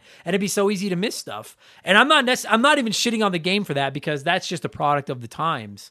But I played the entire game with my thumb just like jackhammering the fucking interact button just to make sure I didn't miss anything. And actually, that reminds me, especially if you were down on ammo the whole time, right? Like, yeah. you know. Yeah, you can't, dude. If you run out of ammo in this, and the thing is like, at one point, I didn't look up any walkthroughs. I try not to, but there was a point where I was like, am I doing this wrong? Because like, I am out of fucking ammo, and I'm just constantly relying on like the nightstick, and then I'd find 15 bullets, and they would last me fucking 8 seconds, and then I'd be out again. But it was because of that fucking randomized gun wasting so many bullets, shooting at shit it couldn't hit, and missing stuff. And most people were like, no, you never run out of bullets. And like, once I found a new gun and got rid of that randomized gun, I never had issues with ammo again. Especially once you get to the museum, because then you're fighting these like dinosaur things, and every time you kill one, it drops like 20 bullets. So like near the end of the game, I love that level. Me too. Yeah, like the cut screen awesome, where they show all the dinosaur bones, and then every enemy you fight, I think you still fight some of those stupid giant scorpions, but every enemy is like a reanimated dinosaur with that weird mitochondria goo. Yeah. Oh, that was so good. Yeah, I liked the museum a lot too, because so I wanted to complain about the items, and I'll get there, and I got to make sure to tell you my Angry Adam story. I'm making notes here. So the game, because it's not a very long game, it's only like a dozen hours maybe. I think if you sped run, but it's one of those games like you can speed run through the first Resident Evil in like maybe 2 hours. Like, right. If you know what you're doing and where you're going, you fly through that game.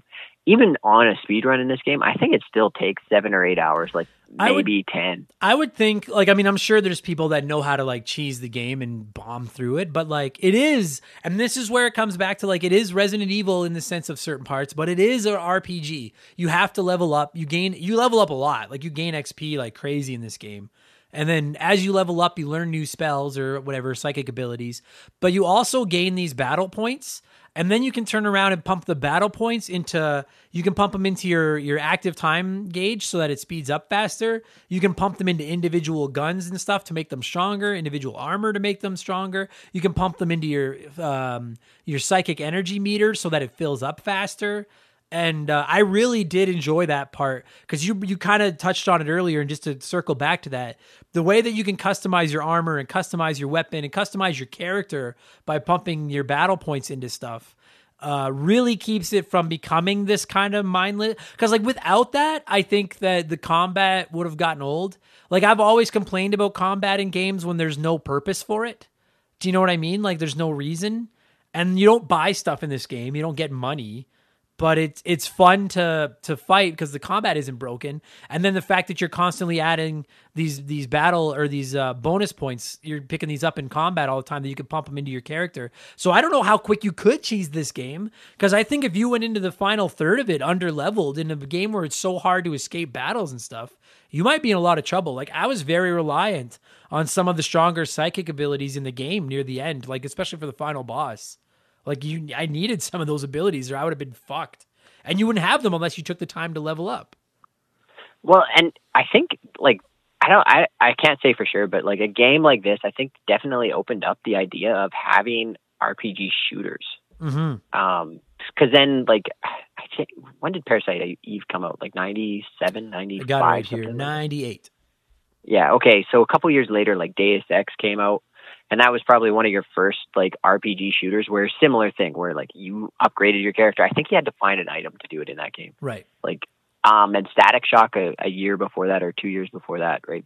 But you didn't have a lot of like that idea of blending, you know, action-based games and RPG elements. And definitely those early games kind of opened that up. And now you see, you know, Deus Ex is still a franchise that's alive, but tons of shooters where you upgrade your character, and you know, like even something like The Division, where it's our action RPG really takes elements from these kind of early games. Yeah, I agree with you. I loved it. I love that. I love that mechanic. You know, it keeps it interesting. You're not just relying on getting the BFG and then whooping ass because you have the best gun. You're relying on how you develop your character, and it gives you replayability if you're, you know, the type of person to go back and, well, I want to try, you know, be more of a caster and less reliant on guns. Absolutely, yeah. I'll be honest with you. Like I said, I liked this game. I didn't love it. I really want to play the second one now, just to see if they improved on the formula. Because this game, to me, like, remember I said that like I'd rather play Resident Evil or Final Fantasy than a game that combines the two. This game kind of feels like Squaresoft took all the leftovers they had sitting around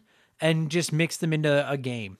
Like, it tries to do a few different things at once. It tries to tell a story, tries to be a little cinematic. It does the action combat, but it's also got the RPG mechanics with the leveling up and stuff like that. It's got, like, I don't know if I would call it I wouldn't go as far as to call it a horror game. It's not really scary, but, like, it's got some moments where there's a little bit of atmosphere to it. I know, and the idea that, like, this creature is floating around Manhattan making everybody spontaneously combust. Like, I could see how it's got, you know, it's not Resident Evil or Silent Hill, but there's moments there.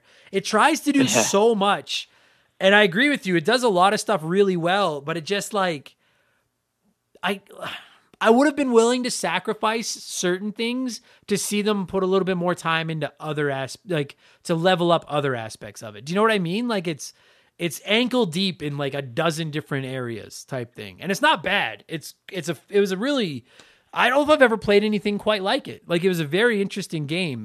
I would have liked to have seen a little bit more depth to certain parts of it. And speed it up. For the love of Christ, speed it up. Did you ever play Dino Crisis? No, that's on my list, but I haven't played it. Yeah.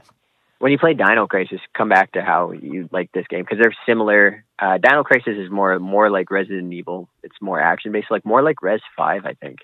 Oh, I feel like you're in an action game. Yeah. Okay. But I wish this game would have had more action in the shooting. Like, I wish the shooting would have been a little bit quicker. Yeah. And that's in hindsight, right? Like, at the time, I freaking love this series. I only played the first two. I didn't realize there was a third one that came out. But even in the early going, like when they first when you learn the basic mechanics and you're doing the like fighting and stuff, and I was like, oh, fucking A. I was like, this is really cool. So every time it goes into a battle, I have magic and shit to use, and I'm looking for experience points, but I also can actually move around on the, it's a locked screen. It's a still screen, but I can move around and shoot at these guys. And there's some strategy and like, where do I position myself in relation to the enemies and stuff. And I was like, this is really neat. And you say that it's like a hindsight thing, but like, I'll be honest with you, even toward the end of the game, I was like, and it's not comparing it to games from today, because I haven't played too many games that are like this game. But I just was like, I wish it got harder, but it didn't. I don't really feel like it added many layers of strategy. It just kind of became, okay, before you didn't really have to dodge attacks because they weren't doing a lot of damage anyway. Now it's to a point where like you better be on your guard and dodge. But like you know what I mean? But like it's not this isn't like this this isn't rewriting the book. This is not the deepest combat you've ever seen. It's just such a unique blend of everything. No, absolutely. Now and that's 110%. Like, it's just a very unique blend of everything that was out at the time. So one thing I hated about it, and really I fucking hated it, was I thought I get irritated by games where inventory management is even a minute hassle. And maybe that's not fair of me, because, you know, like when I play a Final Fantasy game, I don't even know if there is a limit to how many items you can have in your inventory. But if there is, I've never hit it. Like, and I like that. And I understand maybe for realism, you're like, well, where do they have that 750 Phoenix Downs? And I'm like, they're in their fucking purse, dumbass. Of course that's where they are. Look at the size of the sword Cloud's carrying. You think he can't carry that many Phoenix Downs? They're feathers. I no love problem. That. And even in Resident Evil, I can live with the cramped inventory management, because you're carrying it on your person. What you got, like cargo shorts on. And it kind of adds to the survival horror aspect. You know what I mean? Like, there's only so much you can carry, and it's the same as like when you play, especially when you're talking about the PlayStation 1 Resident Evil games. That's why I can look past the tank controls and stuff that I know a lot of people hate, because I'm like, in a way, those almost add to the suspense. You know what I mean? And it's like when you get into a safe room in Resident Evil and you've only got a dozen slots in your inventory and you're like, do I take more healing items? Do I make sure to take all my guns? Do I need to take these keys? Like I kind of like that, and that works. In this game, I found the inventory system to be an absolute pain in the fucking ass because I was constantly maxed out on equipment. And then whenever I found a new item, I would open a box and it would be like, your inventory is full. Would you like to swap something? But it doesn't tell you what the new item in the box is. And so I'd have to pick I forgot about that. That's such a dickhead move. So then I got to pick the crappiest item in my inventory because you don't lose it. It just goes into the box. But like, so I pick like a fucking, like a cure poison and I put it in the box. And then it turns out like, what did you get out of the box? And it's like, oh, bullets. And those bullets just went into my bullet box. And now I still have a single hole in my inventory, but now I have to reopen the box to get the cure poison out again. And it's always, dude. And like, there's the guy at the police headquarters that you can go back to that you can like store your guns and stuff with. The guy that like, by the way, in today's world, that guy never happens because he does nothing but just hit on you the whole game. Like he should have been fired. Like he's just, you walk in. Sexual misconduct up the wazoo. You walk in, he's like, what's up, babe? You're looking good today. And I'm like, dude, I'm a cop. We're both cops. Like, fuck, like, I'm not an object. Fuck off. Get away from me. Like, but you have to go back to him to like store your guns and stuff like that. And it just, God, I'm all like, the dude. Feminists in the world just realized you're an ally, Adam. Yeah, well, I mean, you know what? I won't bullshit you guys. 1998 Adam probably would have been like, this guy's fucking awesome. She is hot. Let's hit on her. But like 1998 Adam would have got a Johnny Bravo tattoo too. Oh, buddy. This fucking 98 Adam was a fucking dick. I hated that kid. This show is sponsored by BetterHelp. Podcasting's a weird job because I talk to you nerds all the time. Every day, I tell you all about my life, the good and the bad. The ugly, I kind of keep that offline. And it's not that I don't want to talk about it. I'd love to talk about it. I just need to pick and choose who I talk to. We all have stuff that just lives in our minds, rent-free, 24/7. Talking about them can really help because the longer you keep something bottled up, the more likely it is to blow. You've heard me say it before, and you're going to keep hearing me say it. Therapy is the way. Therapists can be that ear to bend when you really need to get something off your chest and don't know who to talk to. And BetterHelp is a great way to go about it. I don't BS you guys. I don't say I've used something if I've never used it. I've personally talked to a BetterHelp therapist about the stuff going on in my personal life, and I genuinely found it helpful. To have someone to talk to that doesn't have any skin in the game, that can just listen and try to help me come up with a roadmap to get through the tough times, it's just invaluable. It has seriously really helped me. I've talked to my therapist through video, and you can do it that way, or you can do it over the phone, or even just over chat. And they give you as many schedule options as possible so you can work a session in around your life. It's licensed therapy, as convenient as it gets. Get it off your chest with BetterHelp. Visit betterhelp.com/rememberthegame today to get 10% off your first month. That's BetterHelp, HELP.com/rememberthegame. But like, I hated it. And like, even like, if you're going to make it so I can only carry a limited amount of items, then like, let me keep my weapons and armor separate so they don't take up slots. Because it's like, you know, dude, like we were talking about how if you want to combine the, like a power up from one gun to another gun, you have to use a tool, which is a disposable item. You use a tool on gun A, you take its ammo capacity, you put it on gun B, gun A is destroyed, gun B gets better, and you use your tool. But the problem is, say you find a gun that you're like, oh, that I don't want to use this gun, but it's got a perk that I really, really want. But you don't have a tool on you. Now you've just got to carry it with you, and you have such a limited amount of space to carry items. Probably my biggest gripe with the game was I just found the inventory management to be such a pain in the fucking ass. You should never play Escape from Tarkov.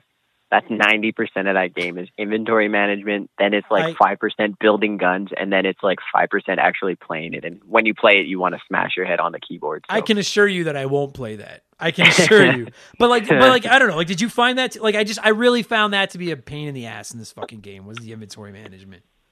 So, and when I played it, like I played it when it came out. So to me, the inventory management was unique and kind of a new thing. And they had you could sort everything. You could sort A to Z, or yes, you could, I think there was a way to sort type of items too. So like just having those sort functions, like I didn't mind it at all. But again, I didn't know better. I didn't have Sure. like now, a lot of games are quite different. And I think having like limited inventory added to it, so you had to pick and choose. Right.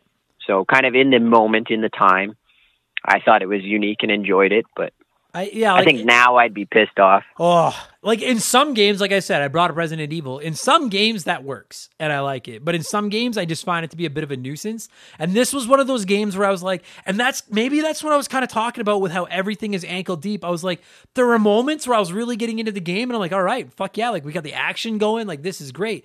Then it becomes a fucking storybook for 15 minutes. Then it becomes a puzzle game. Then it becomes an RPG where I've got to figure out how to distribute all my battle points and stuff. Now it's an inventory management issue. And it was like, it just felt like I could never get into like, and again, I'm not shitting. Like when we give the scores, I'm going to give this game a good score. I liked it, but I never felt like I could get into a groove. It was always changing up what I had to do. Do you know what I mean? And then add in my frustration with the fucking bullets, which it's on me, but why that random thing is in the game is so stupid. I was like, what the fuck? Like what? I didn't even realize it was random because they don't explain it. I thought it was just you shot 5 bullets on your turn. And I was like, well, that's dope. But then it turns out, no, it's 5 bullets, but they're randomly shot at different. Fuck it. I was so close to quitting. So close. And I grinded it out with my fucking nightstick in the sewers till I had enough bullets to fucking keep the game going. Anyway, so that sounds like me in every RPG. Like, fuck, I'm underleveled. I got to go grind now with the worst area but just now, to keep relevant. I was going to ask you that. I never once, outside of when I was running out of bullets, which wasn't grinding for like experience points, it was just bad inventory management on my part. Outside of then, and I appreciate that for this. I appreciate this game very much for this. I never grinded, and I beat the game, and I never once felt the need to grind. And that, to me, tip of my cap to anyone that makes a game with levels and experience points where you never feel the need to grind. That's a well-balanced video game.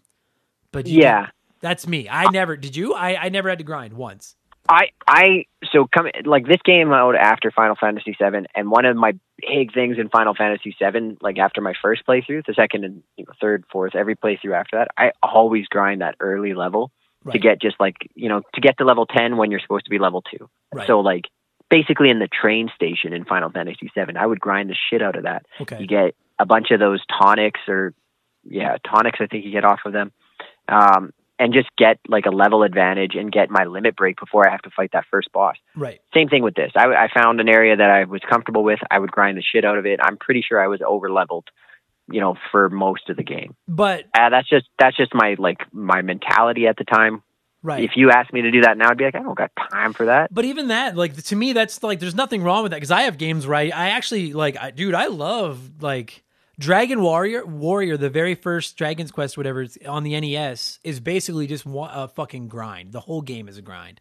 And I love that game because I'll put on a podcast or just listen to music. And I when it's grinding that I want to do voluntarily, I have no qualm with it. My beef are games where like you hit a point and like I don't run away from a lot of fights in my RPGs, period. Like unless it's either like one of those fucking stupid fights where like it's basically designed to kill you unless you do exactly the right thing, or it's a complete waste of time, or if I'm on like dire straits, I'll run away. But I don't run away. Like 99% of the time, I'm not running away from a battle in an RPG. And when I hit a point, like to me, a well-designed RPG should be designed like that if you just play the game like normal and you fight the fights that come up and you don't run away, you may never be overpowered, but you shouldn't really find yourself super underpowered. Do you know what I mean? And if you want to grind, like you said, in Final Fantasy VII and make yourself into the Incredible Hulk, then Mazel Tov, you paid for the game, do whatever you want. But this game... and like the first time I didn't do that, and I think I like ended up beating the game at like level 46, 48, something like that. Yeah. Like under level 50. I probably tried to do that stupid boss with one-winged, one-armed Sephiroth for like 100 hours because I was so underleveled. Right. Like to the point of being like, oh, I need to play this differently, and now became the grind king. It's broken. I was going to say the grinder king, but then I realized there's a context that could there be. is. Yeah. I misinterpreted. Not a kid. Welcome back to Remember the Game. Yeah. But what was I going to say? Oh yeah. But no, like, and so like to me, I really want to give this game credit for that, especially considering how many weird things it does. And I know that it's from Squaresoft, and Squaresoft kind of They know their way around an RPG. I was like, dude, I got to the end of the game, and this is my. How'd you like that last boss battle? Well, my Angry Adam story is coming in a second, but I got to the final boss, and I died a couple of times, which I'm never because I was underpowered, but just it's a final boss. It's a little tough. You got to figure it out. But I figured it out. She had like 3 or 4 like attacks, and one of them was a pain in the ass because you couldn't dodge it. Like I think there was 2 you could dodge pretty easily, but there was one where she just like swept the whole screen with some kind of machine gun type. This is it's all fresh in my mind. Magic attack, but some kind of like sweeping magic attack. Yeah, and you basically had to get right to the edge of the screen to not get hit. But you had to start at one end and run to the other. But I found in a lot of the especially in the final boss fight, I found casting haste on myself made a huge difference. Like it was such a little spell that maybe most people don't like. I love using haste in like Final Fantasy games and stuff too. But in this game, like it's not your active time bar thingy that is speeding up. It's the movement of your character on the screen as well. And when you're actively trying to dodge these attacks, that's a huge fucking thing. So, well, especially like the final boss has huge attacks. Like I can't.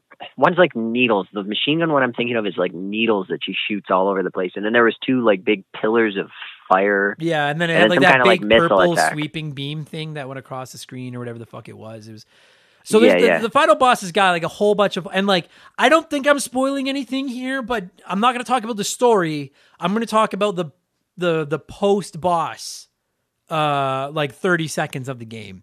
And so I guess if you don't want to know, maybe skip for a couple minutes. But I don't really think this is spoiling anything for you. So you fight the final boss and you're on like a ship and you got to fight the boss like 3 or 4 times. This has got different forms. And I didn't find them too hard. The 3rd form I found to be the toughest form. And once I beat it, then I beat it.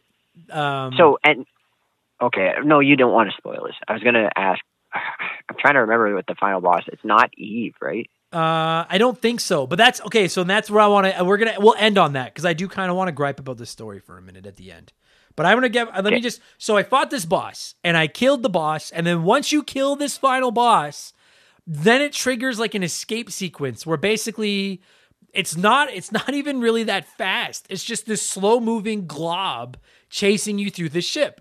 And all you basically have to do is run down the ship, make the ship self-destruct, get off the ship, and not get touched by this. Because if this blob touches you, it's game over. And I played this natively on because, for the record, I think I'll probably explain this in the intro, but this is why it took so long to get this episode out.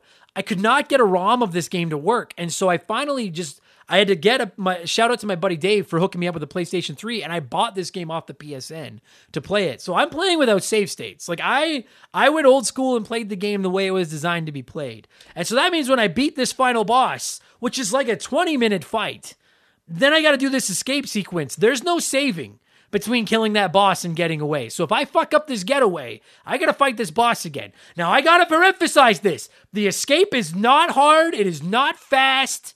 As long as you keep moving, there's really no way you're going to get caught. But you're running through the ship, and in classic PlayStation 1, here it fucking comes. In classic PlayStation 1 fucking fashion, it's not one giant open scene. It's like, oh, go down this ladder, go through this door, go up these stairs, and it's loading a new screen. And I'm so close to getting away from this thing, and you go into the basement of the ship, and you trigger this thing so it's going to explode, and then you climb up this ladder, and you go out a hatch. And when I came out of that hatch, Tyler, the ladder I climbed was against a wall at the bottom of my screen, okay? So my character came to the bottom of the screen, then climbed the ladder. So my thought is that, like, well, when it gets me to the next level, I'm going to have to run up because I'm at the bottom of the screen. So when it loads the next screen, I'm holding up. The hatch I came out of from that ladder was at the very top of the screen. And when I pushed up, I got stuck behind the hatch. And then the blob came out, touched me, game over, reload your last save, fight the final boss all over again. And the rage that I felt from that, because it was like, you didn't even give me a chance. And don't fucking sit there and tell me that all I had to do was wait for the screen to load. Because the game has been teaching me for the last 90 seconds of running away from this blob that you don't really have time for the screen to load. The second the screen comes up, you should just be moving. And in every other screen that loads, it's obvious which way you move. If I go through a door on the left, I'm going to come into the next screen on the left. So if I go up a hatch at the bottom of the screen, is it not safe to assume I'm going to come out at the bottom of the screen? And it fucked me. That fucking blob came up and touched me. And I was like, don't you fucking dare. And then it's like a 15-second animation. And then it just says game over. And then when I load up my screen, where am I? On the bay of the ship, getting ready to go out to fight the final boss. And I was so angry. And keep in mind at this point, I'm already done with this game. I'm like, this was a fine experience. This story's kind of dumb. I'm done. And now I need to fight this entire fucking slog of a final boss again. I have no idea if you even know what part I'm talking about, but I was so mad. Yeah, I remember it. I thought he was the final boss, and now I'm remembering kind of what happened. Oh. It sucks. Why put that fucking escape sequence in? Like, if they had, and the thing is, there is a, because you go to phones to save in this game. And there is a phone that you run by, but if you try to save right after you fought the boss, he's probably going to get you. So you kind of just have to go. And I'm thinking, like, that's fair. Like, it's, you know what I mean? Like, I'm not going to fuck this up. This is an easy escape sequence. This should be a piece of cake. And I just got completely stuck in classic PS1 format. Like, she's fucking walking. It almost looks like she's moonwalking forward. Like she's running but not moving. And I'm stuck on this fucking hatch. And oh God, it left a very bad taste in my mouth. And I'll be honest with you, man, it's been a couple weeks since I finished the game. And I'm glad you and I fired up. I'm glad we waited a couple weeks to record this. Because if we had recorded this like the day I finished it, I would have given this game like a 4. I would have written it off because I was so mad at that. I hate final bosses in games. I fucking hate them. And the final boss in this game actually isn't even that bad, but I still fucking hate them.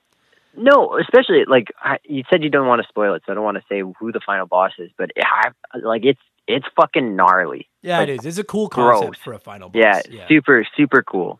And just even like, you know, it's one of those things like in Dragon Ball, like this isn't even my final form. Like it just keeps going. It's great. Well, like not. I mean, I don't think we're spoiling anything, but just like so basically, like the final boss starts out as like an infant, and then because the mitochondria in this creature is so fucking exploded powerful, it's like aging like fucking crazy. So you kill this infant, now it's an adult, now it's a bigger adult, and it's really, really, you know, I don't want to say who it is or what it is, but really cool idea. I liked that. But it's like the purest form of what's kind of going on. Like the mitochondria with Eve, like she's an infected person or whatever, right? Right, yeah. And it's the same even with whatever. Now that said, though, like I found, and this is kind of where I want to start wrapping it up. I didn't think that the story was necessarily bad, but I thought it was a great concept that could have been a lot better. And maybe, admittedly, maybe that's just because I don't find science very interesting at all. And so maybe it just wasn't for me.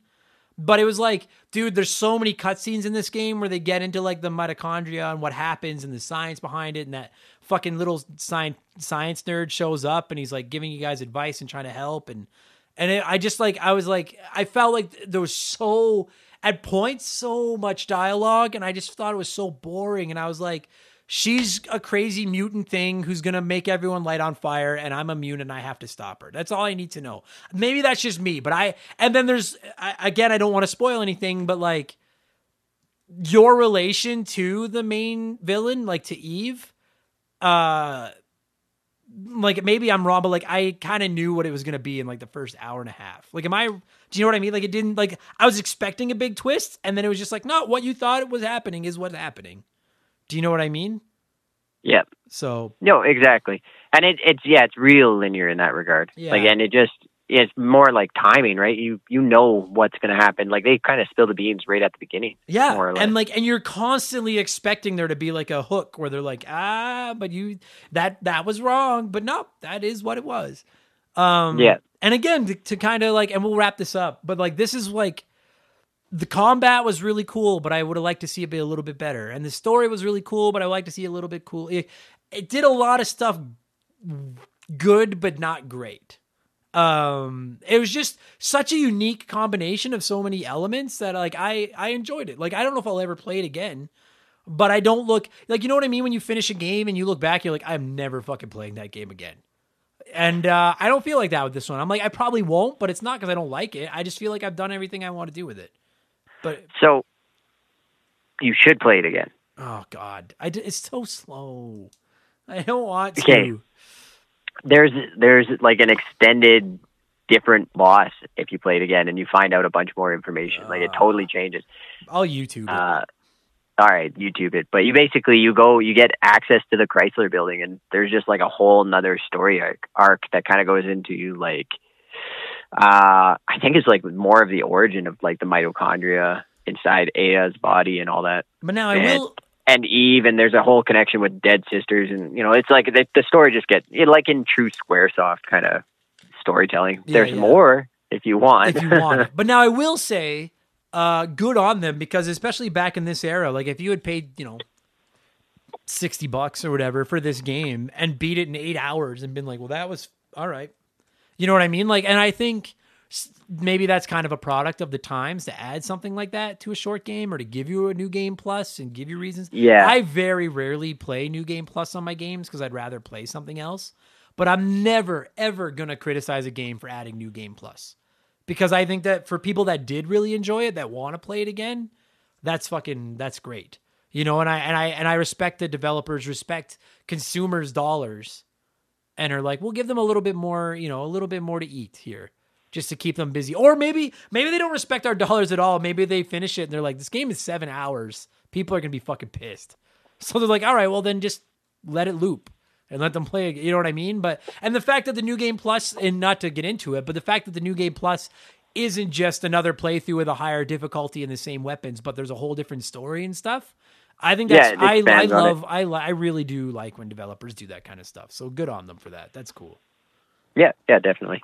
Oh, all right. Well, we're at, we never even got into that spoils stuff. So I don't want to spoil anything, but I will say a little too much sperm talk for my liking.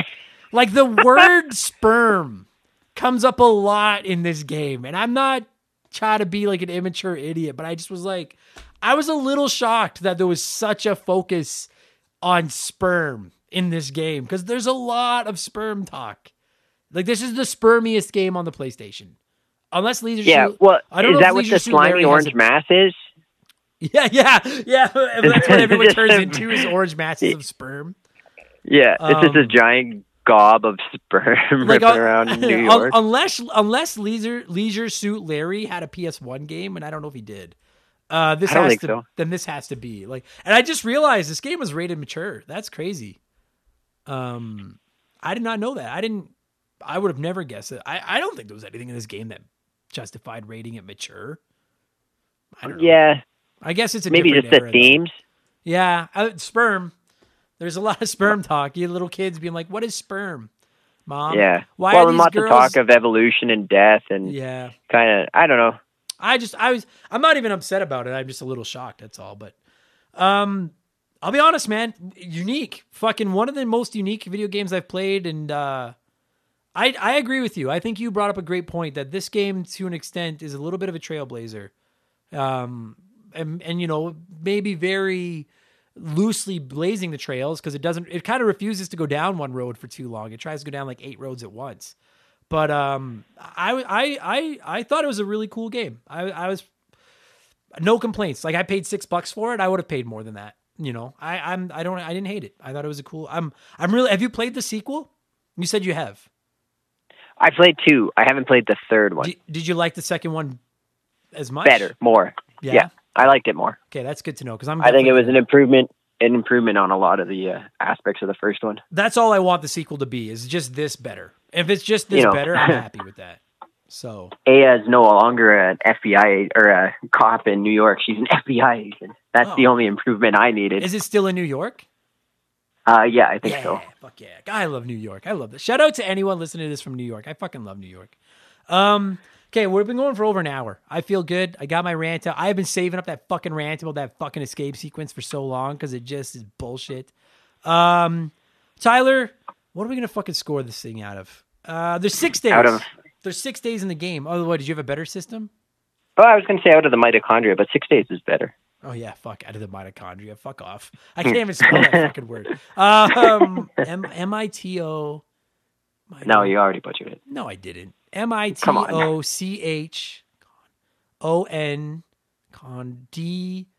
DRIA. MITO. We're not. Anyway, it doesn't matter. Next week on Remember next the week on Spelling Adam Bee. spells the game. So on a scale, we'll go 6 because there's 6 days. What would you give? Parasite Eve? 3.75. Oh, I just looked it up. Maybe I did spell mitochondria right. FYI, shut the fuck up. No, come on. MITOCHONDRIA. That's exactly what I said. I think. But now Someone's gonna now play the it words back and call you out on your bullshit. Now the words spontaneously combust are in here, and I know I can spell combust. Spontaneously, I don't know if I can spell that off the top of my head. Anyway, doesn't matter. Dude, how do spelling bee kids do this? Because I know that I'm going to hear about it if I spell a word wrong. This is pressure. This is hard. And spelling a word without seeing it and writing it, that's difficult too. Anyway, sorry. Well, and those kids get hard freaking words. Oh, those kids are beasts, man. If you've never sat down and watched a spelling bee, watch that shit. That's some entertaining fucking television right there. That's good stuff. Sorry, out of 6, what would you give this thing? I was going to say 3.75, but I'm going to go with a 4. Yeah, it makes for bad radio, so I'm gonna go 3.5. But yeah, I was in around that 4. It's good. It's groundbreaking. It has a lot of elements I really liked. It's slow, but like I said, I don't remember it being slow because at the time, like most games were at a similar pace, like Right. Resident Evil, Final Fantasy. Like you put the time in, so it actually seems faster than some of those games.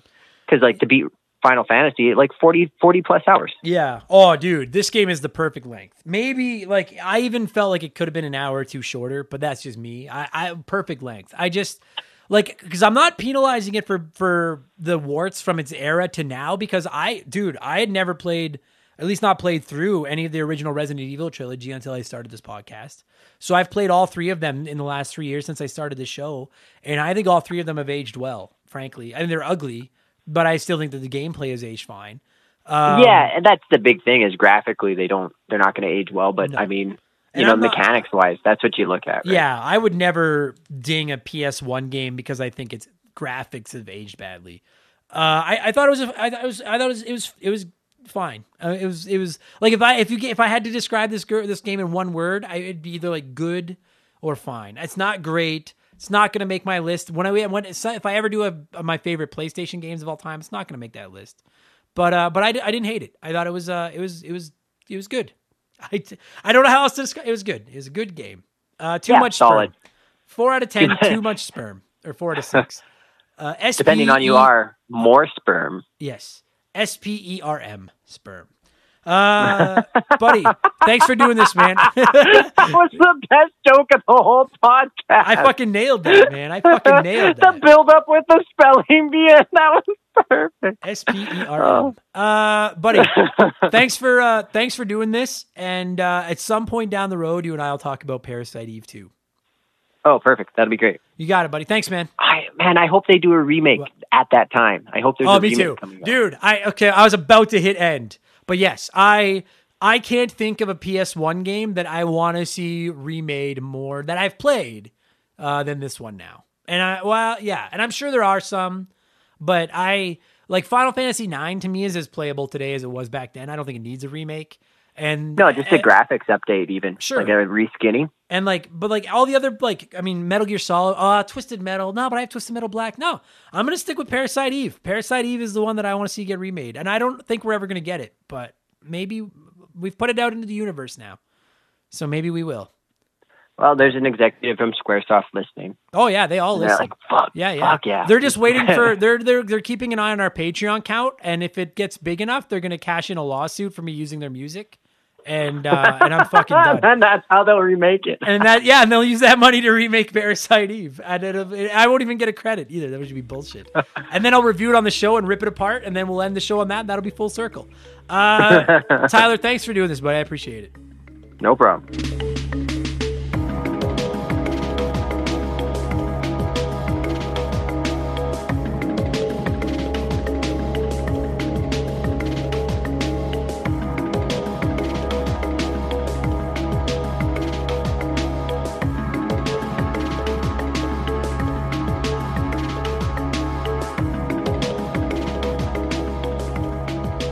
That's going to do it for this week's episode. Tyler, thank you so much for giving me a call and talking Parasite Eve with me, and to every single one of you hot dogs listening to me right now. Thanks for giving us a chance, whether this was your first episode, whether this was your 150th episode, I guess 152nd is possible, whatever. Thank you so much for listening. Thank you for supporting the podcast. And if you enjoyed it, if you enjoy what we do, maybe consider supporting us on Patreon. You're going to get a mountain of stuff. It's only $2 a month. It helps me out. It keeps the show alive. I don't have an IGN or a Kind of Funny or somebody supporting me. I'm just an idiot in his spare bedroom with too much time on his hands. $2 a month. You'll get over... I think it's about 100 bonus podcasts now. 2 new podcasts every week, access to our Discord, the ability to write in comments, all this kind of stuff. You can DM with me, and you're supporting the little guy. I really, really appreciate that. This Sunday's episode of Expansion Pass is probably going to be a Returnal review, or it's going to be ranking my favorite non-Nintendo franchises ever, and then we'll switch the order. But in the next 2 weeks, that's what you're going to get on the next 2 Sundays for your $2 a month. Plus, next week's Game Patch will be our E3 review, which I hope is fucking awesome, because I think E3 is going to be awesome, and I'm really, really excited.